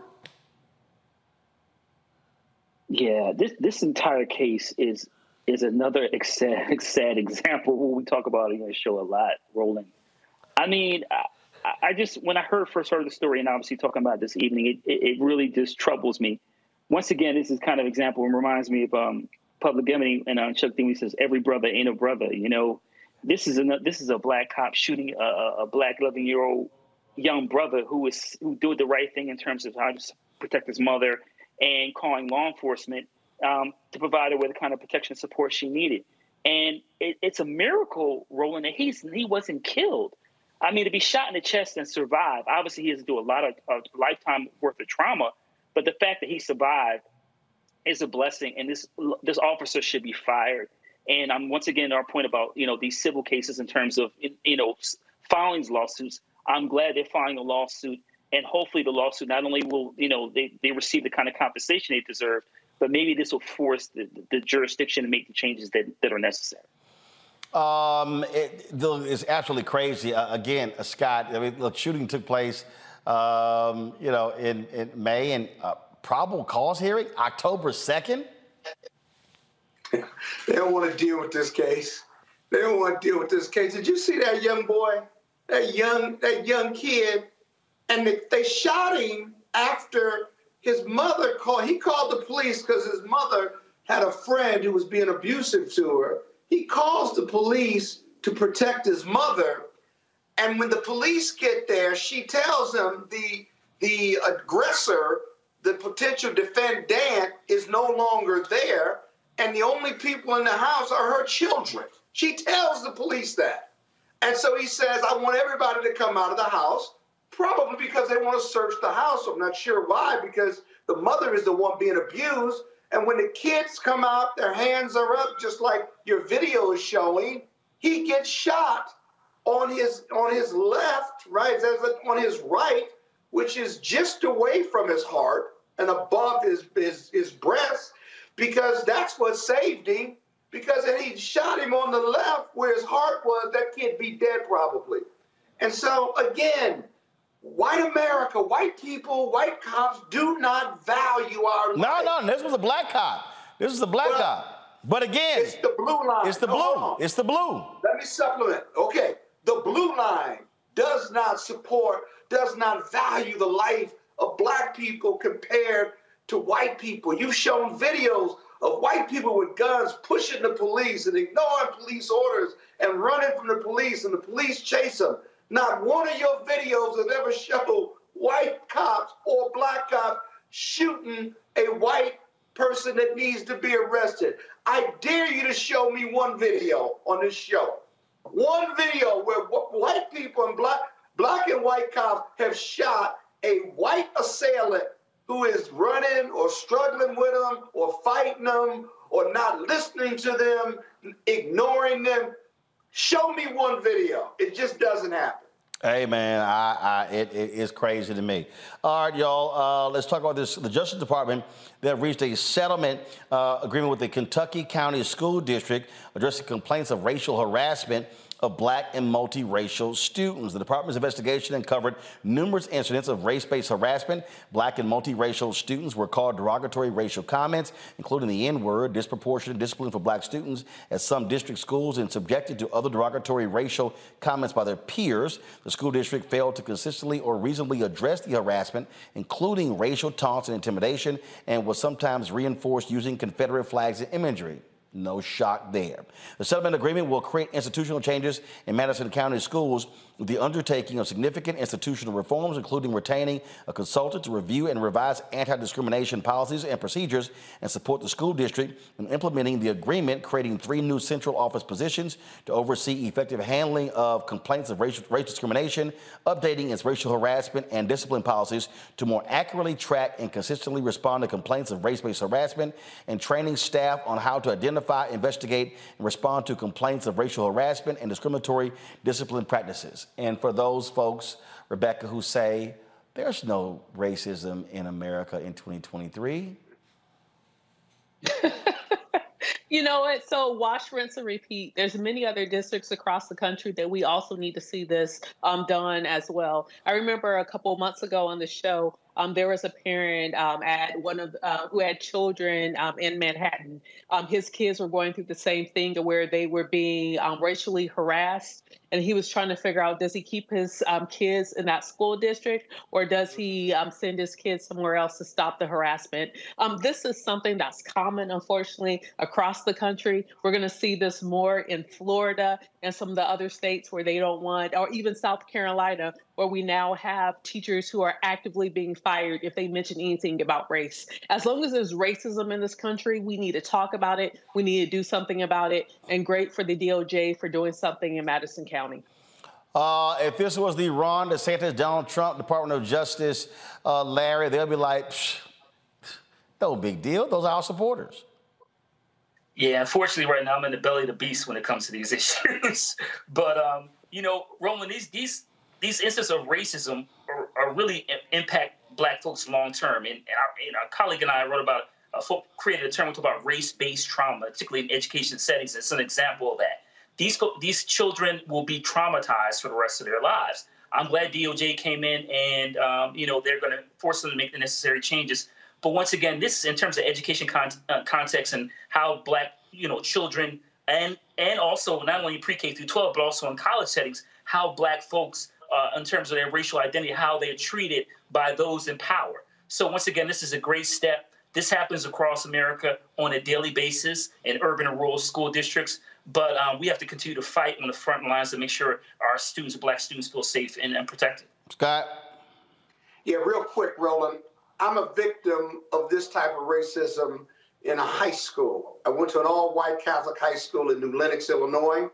I was called the N-word regularly, daily, weekly. My parents were civil rights activists. I went through stages of fighting, making people laugh, ignoring, going back to fighting and arguing. I stayed in school, and it was one of the main reasons, other than Martin Luther King Jr., that I went to Morehouse College. And I've been fighting white folks and racism ever since them country-fed white boys I went to school with called me the N-word. True story. Well, they are always here. All right, y'all.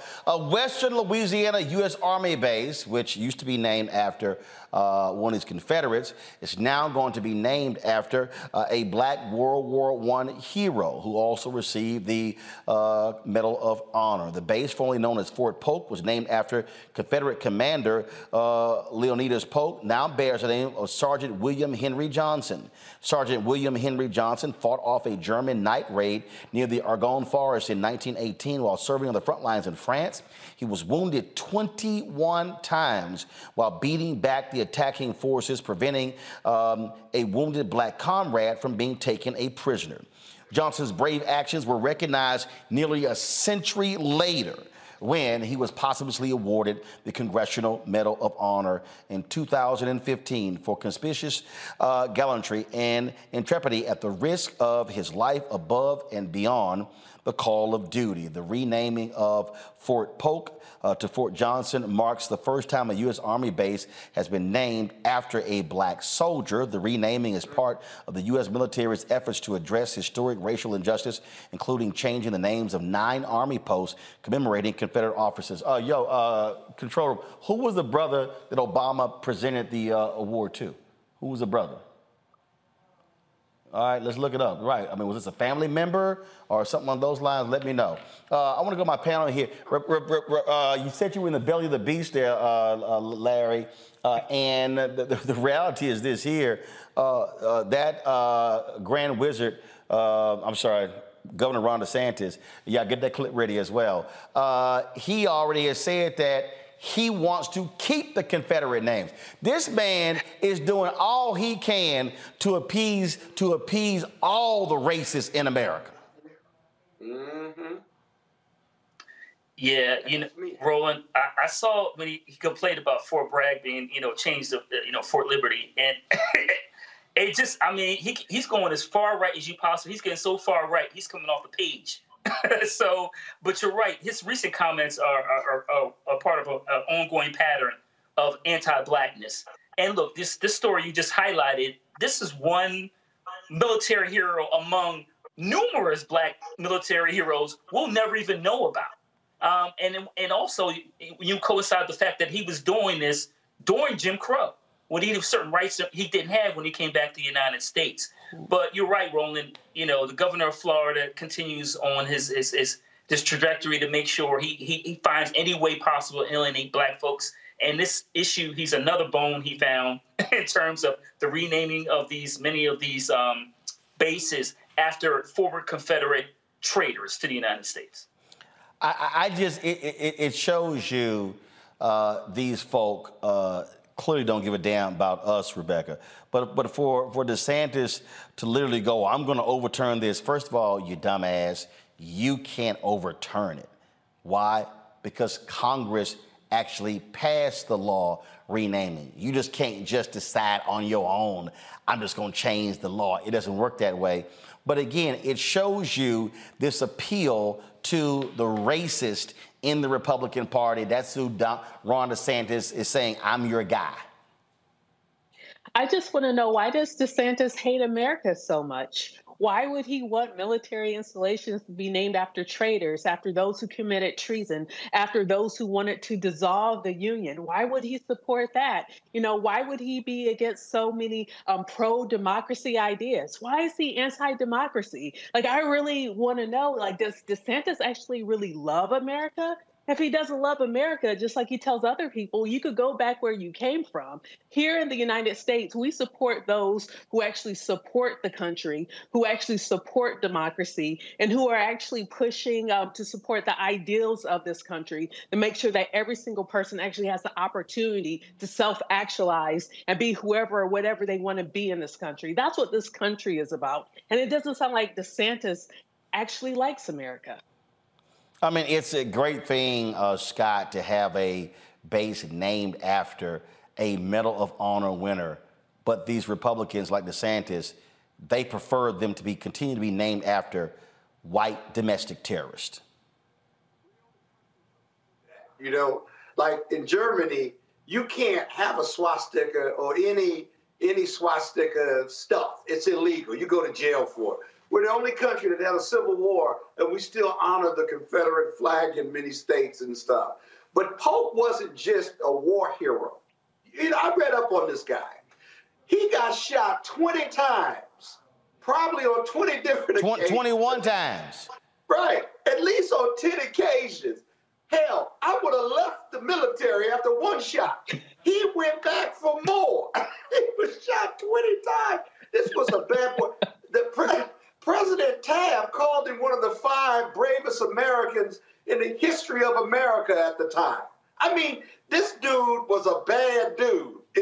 The Nazis, as well as the German soldiers in World War I, because Nazis were World War II, but we fought Germany and Russia in World War I, they didn't want to see this man coming because he wasn't stopping coming across for them. Now, that's not just because he's a great American. It just happens to be black. And shot 20 times, none of us would keep going back for more body abuse like that. And lived, by the way. Lived. He didn't even die. Well, first of all, when it actually happened, he got the French Croix de Palme, which is, of course, France's highest honor for valor, when he came back to the United States because, after being shot 21 times, he literally could not even return to his job. he was a Pullman porter. And died in July of 1929, and he's buried at Arlington National Cemetery. And again, it wasn't until his was crazy. Okay, black man is shot 21 times in World War I. Y'all, it took place. He enlisted in 1917. This stuff went down in 1918. He didn't get the Purple Heart until 1996. The Purple Heart is supposed to be if your ass get wounded. Hell, he should have got 21 Purple Hearts. This was a bad boy, bro. So posthumously, he gets the Purple Heart in 1996, the Distinguished Service Cross in 2002, and it wasn't until and to your point, Theodore Roosevelt Jr. You said Taft. It was Roosevelt Jr. Said Sergeant Henry Johnson is one of the 5 bravest American soldiers in the war, which he wrote in his book, Rank and File: True Stories of the Great War. But again, y'all, it's just absolutely crazy. But again, this is America. And by the way, this is one of those stories that you would not be able to read in Ron DeSantis' America, because you have to bring up racism and Jim Crow as to why it took all these years for him to get the Medal of Freedom.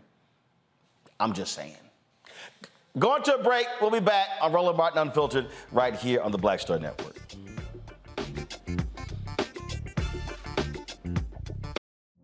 Witness the dawning of a new era in automotive luxury with a reveal unlike any other as Infiniti presents a new chapter in luxury, the premiere of the all-new 2025 Infiniti QX80. Join us March 20th live from the Edge at Hudson Yards in New York City, featuring an unforgettable performance by Grammy and Academy Award-winning singer, songwriter, and composer Jon Batiste. The all-new Infiniti QX80 is unlike any luxury SUV you've ever seen. Smart enough to anticipate your needs, even before you do. Every line, curve, and detail was thoughtfully crafted, so everything for every passenger feels just right. Don't miss it. Mark your calendars and be the first to see it March 20th at 7 p.m. Eastern, only on iHeartRadio's YouTube channel. Save the date at new-QX80.com. 2025 QX80 coming this summer. BetMGM has an unreal deal for sports fans in Virginia. Turn $5 into $150 instantly when you place your first wager at BetMGM. Simply download the BetMGM app and sign up using code CHAMPION150. Then place a $5 wager on any sport. You'll receive $150 in bonus bets regardless of your wager's outcome. And if you think the fun stops there, the King of Sportsbooks has plenty of surprises in store. Check out daily promotions, same-game parlays, live bets, and so much more. Download the app in Virginia today and get $150 in bonus bets instantly from your first wager. Only at BetMGM. BetMGM and GameSense remind you to play responsibly. See BetMGM.com for terms. 21 plus only. Virginia only. New customer offer. Subject to eligibility requirements. Rewards are non-withdrawable bonus bets that expire in 7 days. Please gamble responsibly. Gambling problem? Call 1-800-GAMBLER. Promotional offer not available in Washington, D.C.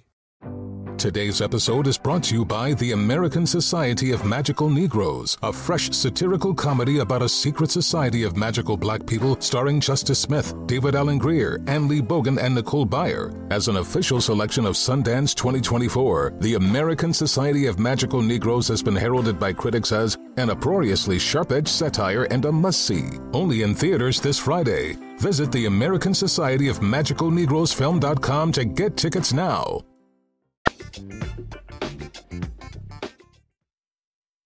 Black Star Network is here. Oh, no punch! I'm real revolutionary right now.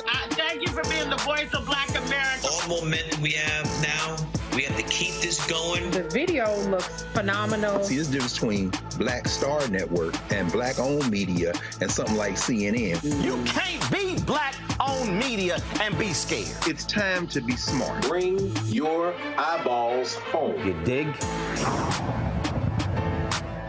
That was a pivotal time. I remember Kevin Hart telling me that.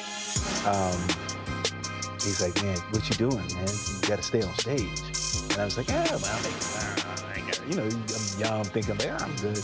And he was absolutely right. What show did you have at the time? This was one-on-one. Got it. During that time. So you're doing one-on-one, going great. Yeah. You making money. You like. I'm like, I don't need to leave. I don't need to leave from Wednesday, Thursday to Sunday. I didn't want to do that. You know, it was just like I'm gonna stay here. Or I didn't want to finish work Friday, fly out, go do a gig Saturday, Sunday. I was like, I don't have to do that. And I lost a little bit of that hunger that I had in New York. I would hit all the clubs, run around. Sometimes me and Chappelle or me and this one or that one, we'd go to the Comedy Cellar at 1 in the morning. And I mean, that was our life. We loved it. You know, you do 2 shows in Manhattan, go to Brooklyn, leave Brooklyn, go to Queens, go to Jersey. And I got complacent. I was like, I got this money, I'm good. I don't need to go chase that, because that money wasn't at the same level that I was making, but what I was missing was that training. Yes. Was that. And it wasn't the money. It was the money. You know, it was that's what I needed.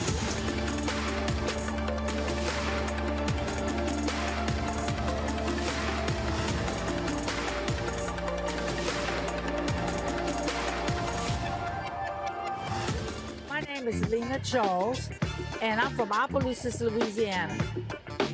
Yes, that is Zydeco capital of the world. My name is Margaret Chappelle. I'm from Dallas, Texas, representing the Urban Trivia Game. It's me, Sherry Shepherd, and you know what you watch. Roland Martin on Unfiltered.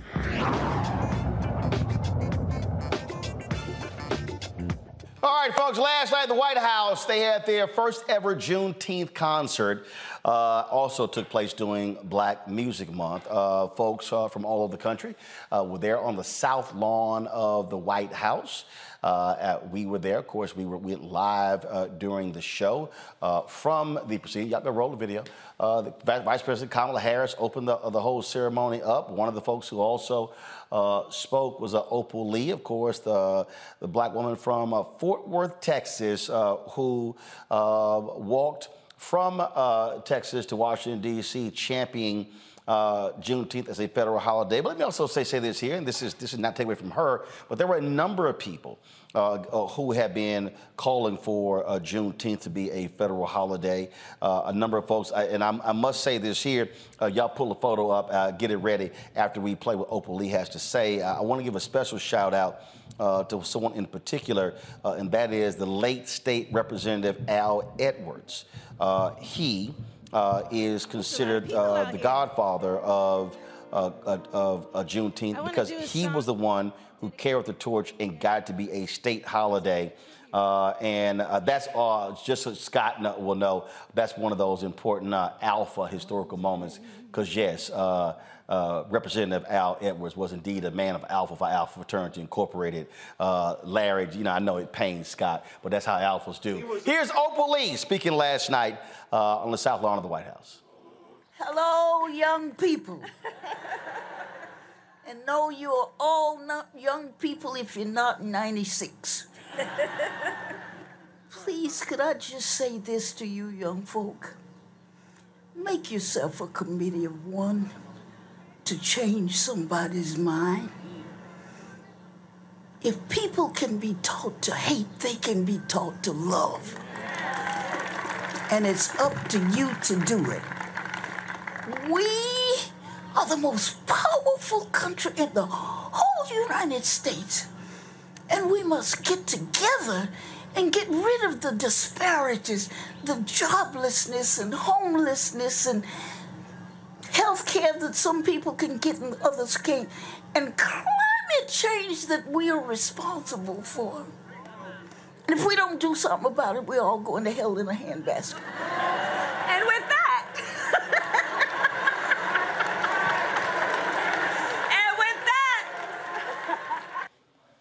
well, that was a drop the mic moment. A number of people performed: Tennessee State Band, Morgan State Band, Audra McDonald, but also, first of all, the Fifth Jubilee Singers, the Hampton Choir, so many others as well. And of course, my homegirl, Lettucey, she sang, we're gonna play some of this. She honored Tina Turner with Let's Stay Together. It's R&B time, y'all. Y'all ready? Here we go.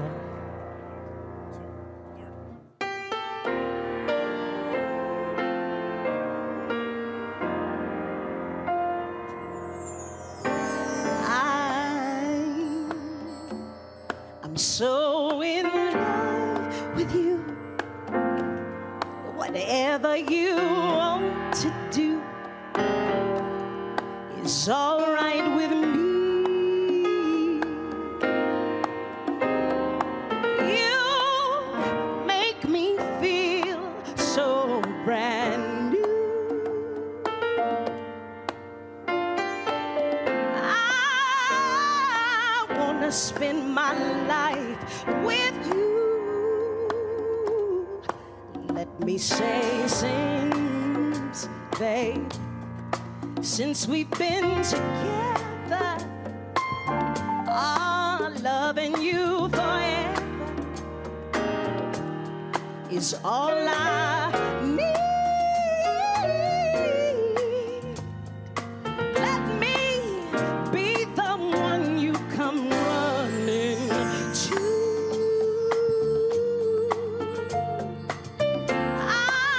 I'll never be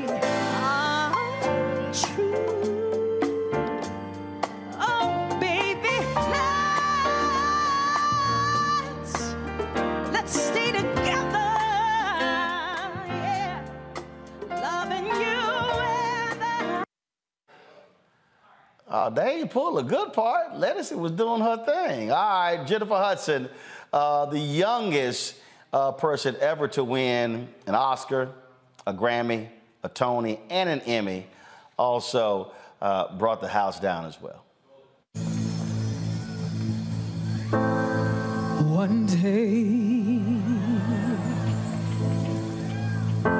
when the glory comes, it'll be ours. It'll be ours. Oh, one day, when the war is won, we will be sure.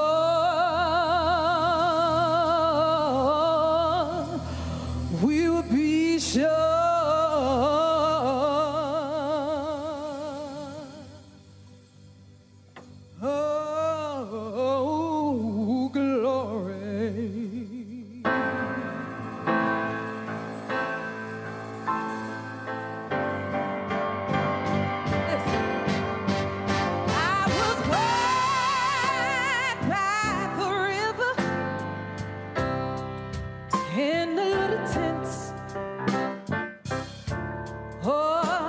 Like the river I've been running ever since. It's been a long time coming, but I know change gonna come. Oh, yes it will. It's been too high living, but I'm afraid to die, for I don't know what's up there beyond the sky. Now, earlier, President Joe Biden spoke. My Lord, he was so fired up by Jennifer Hudson. He went on stage, embraced her, spoke to her privately, and then went back to the microphone. Imagine what this fight for the last 300 or more years, more than that, in other parts of the world, would have been like without the voice of the community. Imagine how we would have gotten even this far without the black church. No, I'm not joking. I used to go in the morning. I'd go to 7:30 Mass, I happen to be a Catholic, and then I'd go to a 10 o'clock service. No, I think I'm kidding, I'm not. In Delaware, playing a small part in the civil rights movement. And I listened to the pleas. I remember when I was a kid. I lived in Scranton, Pennsylvania, and when the jobs dried up, my dad moved us to Delaware where there were some jobs. And I went to a little school in a place called Claymont, Delaware. And it was on what used to be I-95. It was a 4-lane highway, but it was access. And so we only lived about 3/4 of a mile from the school. I was in 3rd grade. We had to be driven there because it was too dangerous to walk up the street. And I remember walking by and one day turned into the parking lot of this Holy Rosary School, and I saw a bus going by. They were all African-American kids in it. And I turned to my mom, because there weren't many African-Americans in Scranton. And I said, "What's that about, Mom? Why are they all, they used to say, colored kids on that bus?" And my mom said, "They're not allowed to go to school in any of the public schools here." And I thought to myself, how can that be? And I had a father who used to say to me, "Joey," I later learned it was an expression that wasn't original to him, that silence is complicity. Silence is complicity. So I want you all to know, we must not remain silent. If we continue to speak out, this will change. As I said, I think the single most consequential thing the Black church has done is give people hope. Give people hope, really and truly. So thank you all for being here. I made a commitment when I ran for president that I'd have an administration that looked like America. We have more African Americans in high positions, starting with the Vice President of the United States of America. We have more federal appellate judges than every other president in the history of the United States combined. We have an administration that will begin to look like America. And when that happens, we're going to finally put this to an end. But God willing, I'm just so pleased to be able to have this celebration on the South Lawn on Juneteenth. And again, thank you, thank you, thank you. You fill my heart in a way you'll have merit.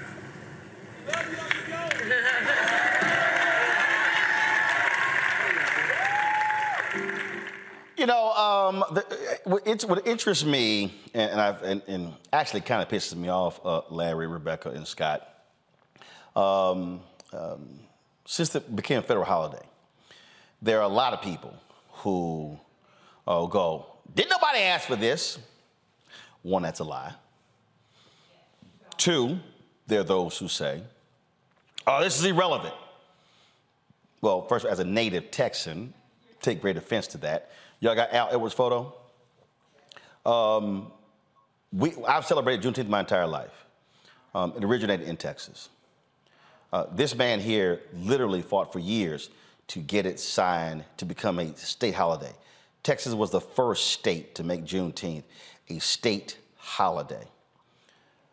This is the only federal event, Larry, the only federal event that even speaks to slavery in the United States. So when I hear people, complain, this is not important, what they don't understand is you cannot have a discussion now forever about June 19th and not bring up the institution of slavery and not bring up what actually happened. Second point that we have to understand is that Juneteenth was not about concerts and celebrations. It was indeed the celebration of freedom, but it was about the continuing quest for freedom. So I want people to understand how this has been celebrated in Texas all these years to serve as the framework for how it should be commemorated now across the country. And Roland, I'm glad you were able to provide the context as a native Texan about, the history, and certainly how what the holiday is meant to you and, other, Texans, particularly Black Texans. But, you're right. You can't have a conversation about, in any context, especially in this one, about Juneteenth. Well, I'm talking about our ancestors, enslaved Africans that were brought here against their will, and also the economic impact that had on the country and the connection to its wealth, also in terms of disenfranchisement of Black folks politically, socially, and economically. So this is all, this particular event, like you said, from a historical perspective, you have to unpack all of this. Unfortunately, in certain states that go nameless, they want to prevent us from having these conversations and talk about this nation's history, and particularly, like I said, enslaving Africans, the importance of Juneteenth, what it means to Black folks, and also, more importantly, Roland, what does it mean for Americans moving forward? And let me be clear, Rebecca, I totally understand policy. I understand, all of that. But the mistake that these critics are making is not using Juneteenth as a way to advance the policy. Just like I think it's idiotic that we have allowed MLK Day to turn into a day of service. No! That's a day of protest, which is what he was about. And so we need to, when we talk about Juneteenth, you cannot, and if anybody missed Vice President Kamala Harris speaking, when she talked last night about Juneteenth, she kept saying freedom, freedom, freedom. We bet not lose the aspect we are in a continual quest for freedom. So my great-great-great-great-grandfather, Henry Carruthers, ended slavery in Navarro County, Texas. After the proclamation happened, they had to wait until the end of the harvest season for them to actually become freed. He was given land, and he founded a Black town in Texas, Pelham, Texas, which is still around today. It was one of the first Black towns in Texas that was historically recognized by the state of Texas. And so for me and my family, what Juneteenth means, it is a celebration, but I want to remind the viewers that some of the early Juneteenth celebrations that happened during Reconstruction, going up to post-Reconstruction, they were registering people to vote. They were having civic engagement. They were helping the newly freed Black folks learn how to, hey, this is now how we form society. This is how we do economic empowerment. This is how we have active participation in government. To me, and for me and my family, that's the story of Juneteenth. And that right there, Scott, is what I need people to understand what it should be. And it wasn't just the early Juneteenth. We always made sure that there were voter registration drives. We talked about the importance of having Juneteenth events and using Black vendors, utilizing Black food trucks, catering companies. And so I just want folks, because this is now the second year we've now had what's a federal holiday, that we don't allow Juneteenth to turn into another mattress selling holiday like we have with other holidays, that we make sure that, first of all, we own it, we control it, and then we determine how we're going to celebrate it. Yeah, it's a state of consciousness is what you're talking about. And I completely agree with you. And remember, by the time news got to Texas about that slavery had ended, the Emancipation Proclamation, it had been months because the news had not traveled fast. The slaves were still slaves even after they were freed because there was no way to communicate that to them in the hinterlands, if you will, or all across the South. And so they had to wait on their freedom. So if they had to wait on their freedom, they finally got to celebrate it. And then they continue to fight for freedom. In fact, we fighting for freedom today. Some of us think we free, but ain't nobody on this phone or on this program free completely. And so it is an evolving process as this country seeks a more perfect union. Yep, so that is the case, folks. We're going to be in Houston on Saturday at the Power Center for an event 12 to 4 p.m. That's right, the future of Black economic freedom. It is free, open to the public. You see the various folks we're going to have there, Black entrepreneurs as well as political figures. We'll be talking with Houston Mayor Sylvester Turner, State Congressman and Representative Al Green, Congresswoman Sheila Jackson Lee, State Senator Boris Miles about what is happening on the city. Also, County Commissioner Rodney Ellis is going to drop by. We're hearing from them what's happening on the city, county, state, and federal level to improve economic opportunities, contracting for Black-owned businesses. And then we're going to have black entrepreneurs there. Sonny Masai Giles, publisher, CEO of the Houston Defender. Lynn and Nakia Price, who own Turkey Leg Hut. Reginald Martin, of course, Lamont Events. Ashley Ray, who's a new entrepreneur with her company, will be live streaming it on Black Star Network. We want you to RSVP, folks. It's real simple. Just send an email just saying, hey, how many people are you going to have bringing you? We just want to make sure we have a proper head count for food and drinks. info@RolandSMartin.com. info@RolandSMartin.com. Again, we're going to be at the Power Center on Saturday in Houston from 12 to 4. So please come on out. Look forward to seeing you there. All right, folks, got to go to break. We come back. Our Tech Talk segment right here on Roland Martin Unfiltered on the Black Star Network.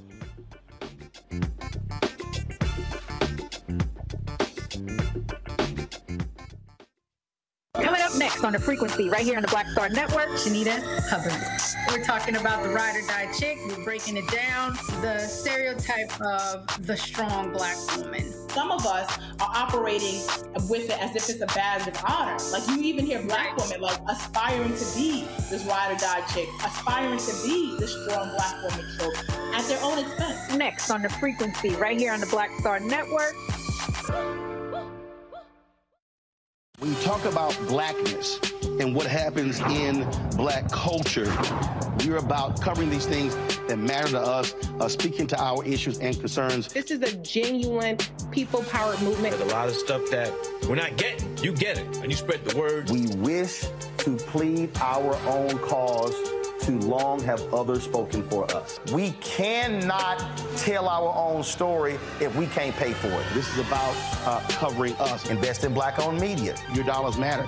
We don't have to keep asking them to cover our stuff. So please support us in what we do, folks. We want to hit 2,000 people, $50 this month, raise $100,000. We're behind $100,000, so we want to hit that. Y'all money makes this possible. Checks and money orders go to P.O. Box 57196, Washington, D.C. 20037-0196.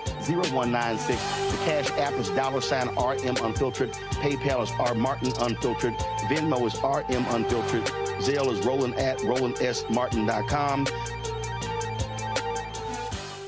Hey, what's up? Geek Tony in the place to be. Got Kicked Out Your Mama's University, creator and executive producer of Fat Tuesdays, an air hip-hop comedy. But right now, I'm rolling with Roland Martin, unfiltered, uncut, unplugged, and undamn believable. You hear me?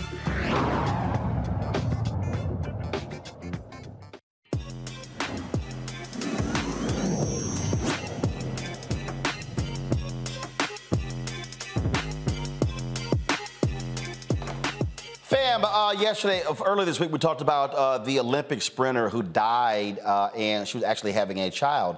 And we talked about the importance of having, competent doctors that understand African Americans. Well, there's a new app that allows you to actually do that. Marsha Page created this app, melanin-rx.com, to actually find folks who can understand you and your needs. She joins us right now. Melanie, glad to have you here.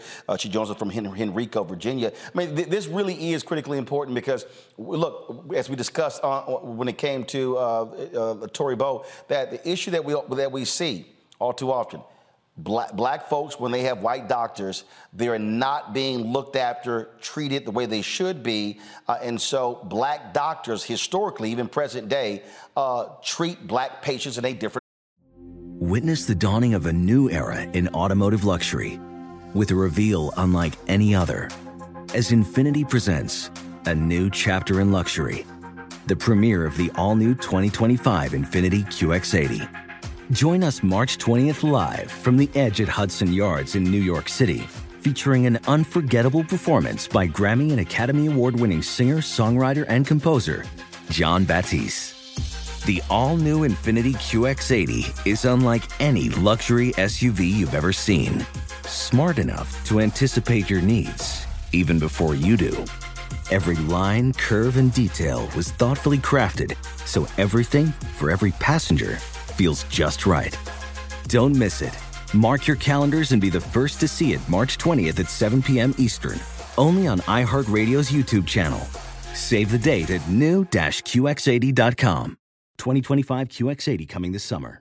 BetMGM has an unreal deal for sports fans in Virginia. Turn $5 into $150 instantly when you place your first wager at BetMGM. Simply download the BetMGM app and sign up using code CHAMPION150. Then place a $5 wager on any sport. You'll receive $150 in bonus bets regardless of your wager's outcome. And if you think the fun stops there, the king of sportsbooks has plenty of surprises in store. Check out daily promotions, same-game parlays, live bets, and so much more. Download the app in Virginia today and get $150 in bonus bets instantly from your first wager. Only at BetMGM. BetMGM and GameSense remind you to play responsibly. See BetMGM.com for terms. 21 plus only. Virginia only. New customer offer subject to eligibility requirements. Rewards are non-withdrawable bonus bets that expire in 7 days. Please gamble responsibly. Gambling problem? Call 1-800-GAMBLER. Promotional offer not available in Washington, D.C.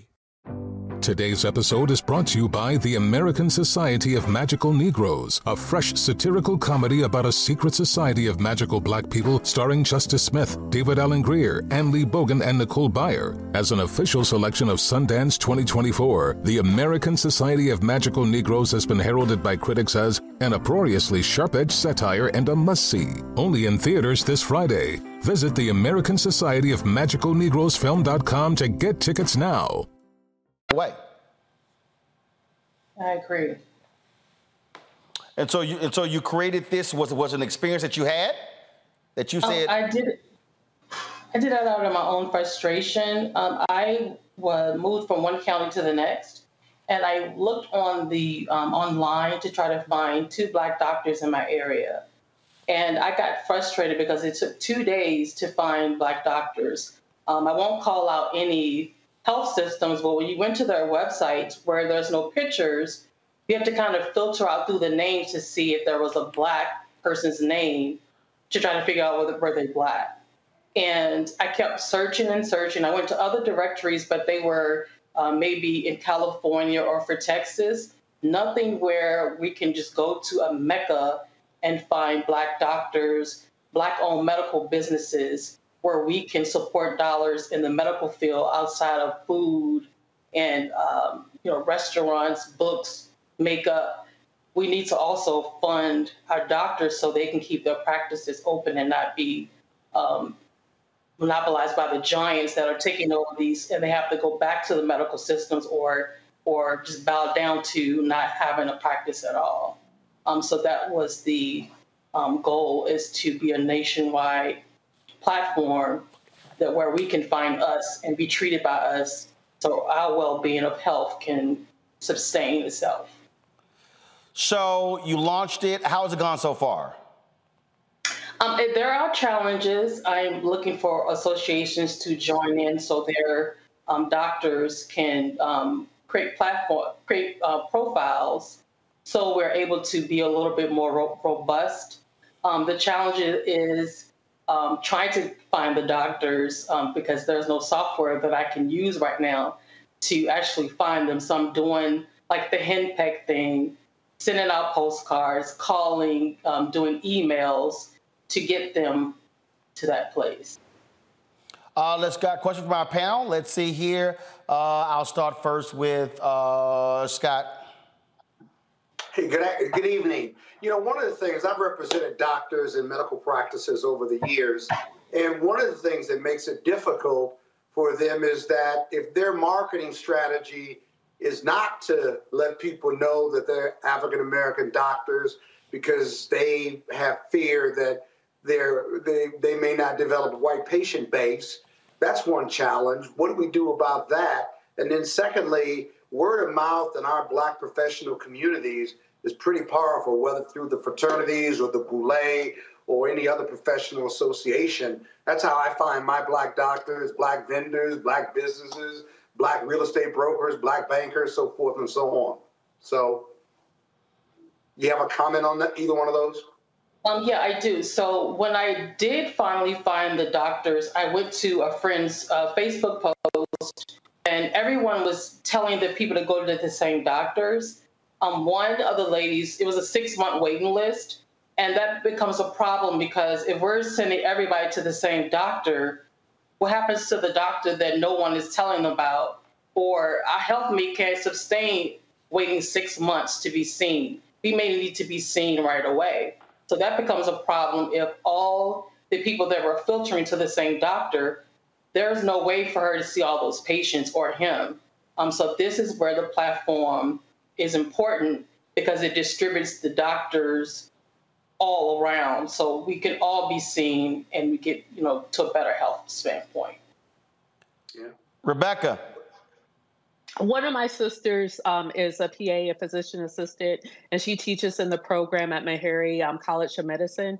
Are you reaching out to HBCUs that have PA programs, that have medical schools and other allied health professions to ask them to help partner with your platform? I have. Some people are waiting to get back to me. I don't know if it's a thing where they have to make sure that they can do that.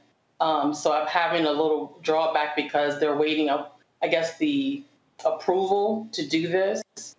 I've even reached out to healthcare systems where there's the diversity and equity officers, and I'm reaching out to them saying, hey, can we get your doctors on here? Because on your platform, there may not be a picture, and that person may be right down the block from you, but they would never know that there's a Black doctor in walking distance to them, because on their platform, they don't have it set up where you can see who the doctor actually is, or there's no filtration system within the platform that you can check. I want an African-American doctor, or I want a Black doctor, or I want a male, female Black doctor. So that's been a challenge as well, getting them to respond to the emails. Larry. This is a really important service and an issue that a lot of Black folks I talk to on a daily basis deal with. I'm fortunate because I have a Black physician, but I wanted to ask you, say if someone's saying, hey, I need an oncologist, as an example, and they go onto your website, what steps, is it a fee for service? How can I look up my zip code in? How does the website exactly work?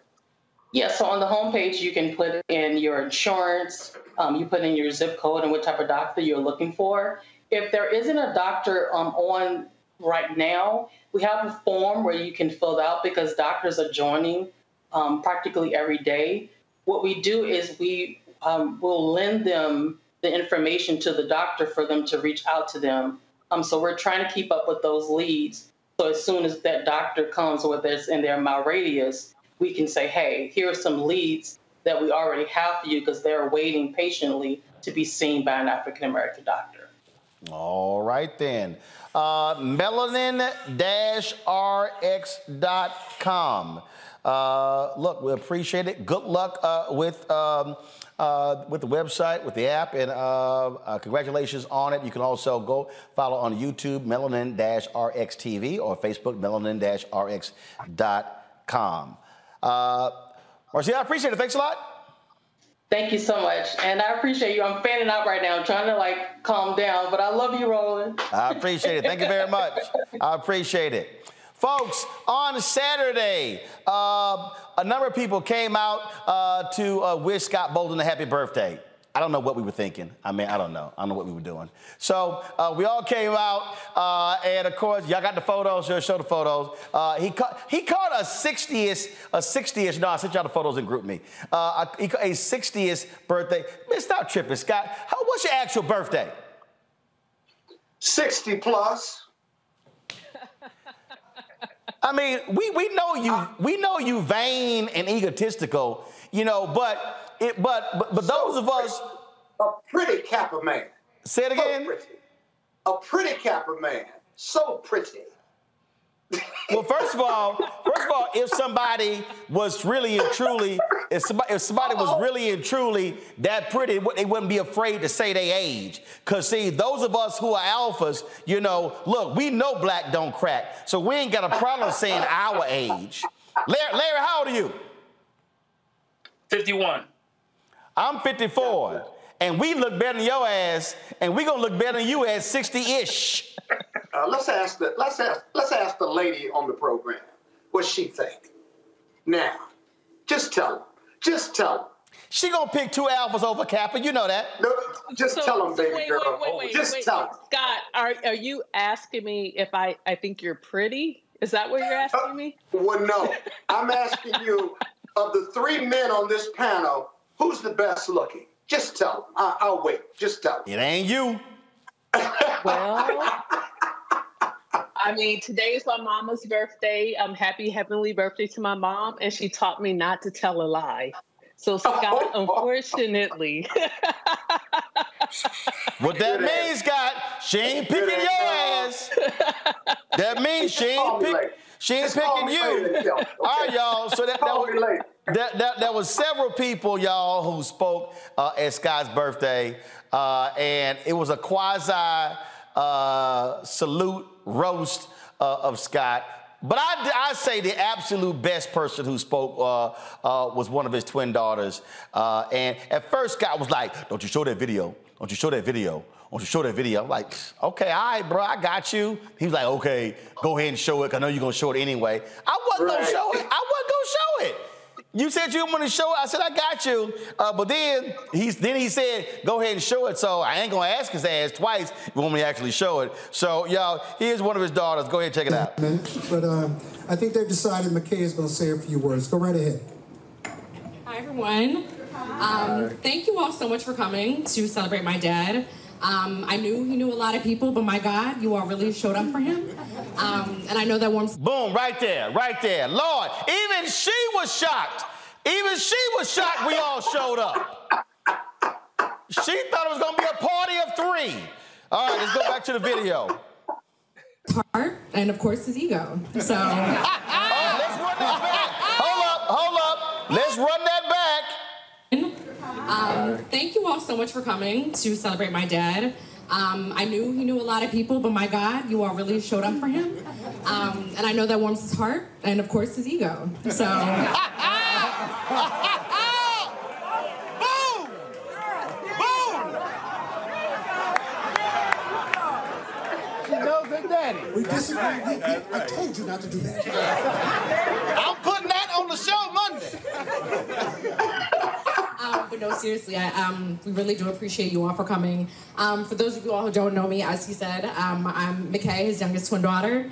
I'm so happy to be with you all to celebrate my dad in his prime. You would think that he would be slowing down by now, but it feels like he's just getting started. When I talk to my dad these days, there's new vigor for life. He's focusing on his health, more wealth, and of course, himself. I promise this isn't a roast, Dad, I promise. Give me the mic. See him on Fox News every week just to hear himself speak, because we know damn well their audience is not listening to him.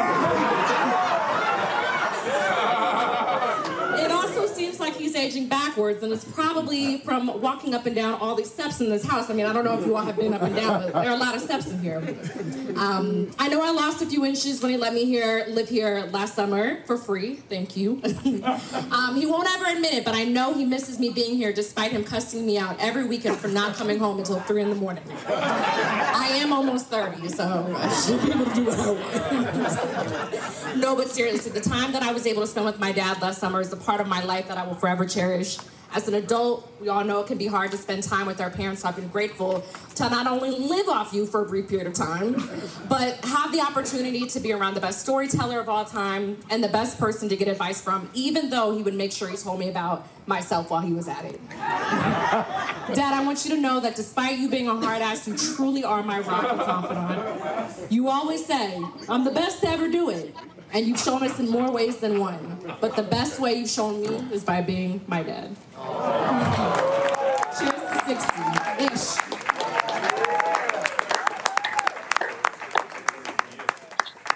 Good luck, McKenna.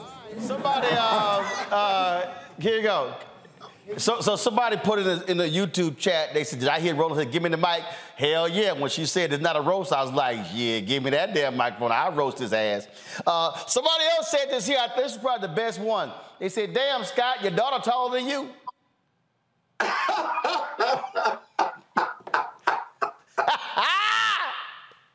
That's one of your haters. No, but let me just say this. My daughters, all 3 of them, and my granddaughter and my son, they're our greatest creation. And McKay and Mackenzie both spoke, and just it's hard to think about them being grown and having raised them. And all of our kids are our greatest creation. So, and I said that night. Well, indeed, and so I don't have time to show both. The daughter who's speaking right now, just go ahead and show y'all. Go ahead and speak it right now. Look at Scott over there shedding tears. Look at him. The one who's speaking right now, when I walked in, she said, "Thank you for giving my dad a hell," she said, and knocking him down a few pegs every Wednesday. She said, I absolutely enjoy you putting my dad in his place every Wednesday. And I said, and I get maximum joy, I said, out of abusing that Kappa every single week as well. You lying. She didn't say that, but it's a funny story. You gonna call her soon we get off, and she gonna be like, hell yeah, I told him that. Not only am I gonna do that, but when they want some money, I'm gonna send them to you then. Yeah, go ahead and send it to me. I'm gonna send them back to your ass. All right. Happy 60-ish birthday, Scott. I was scared to tell his age.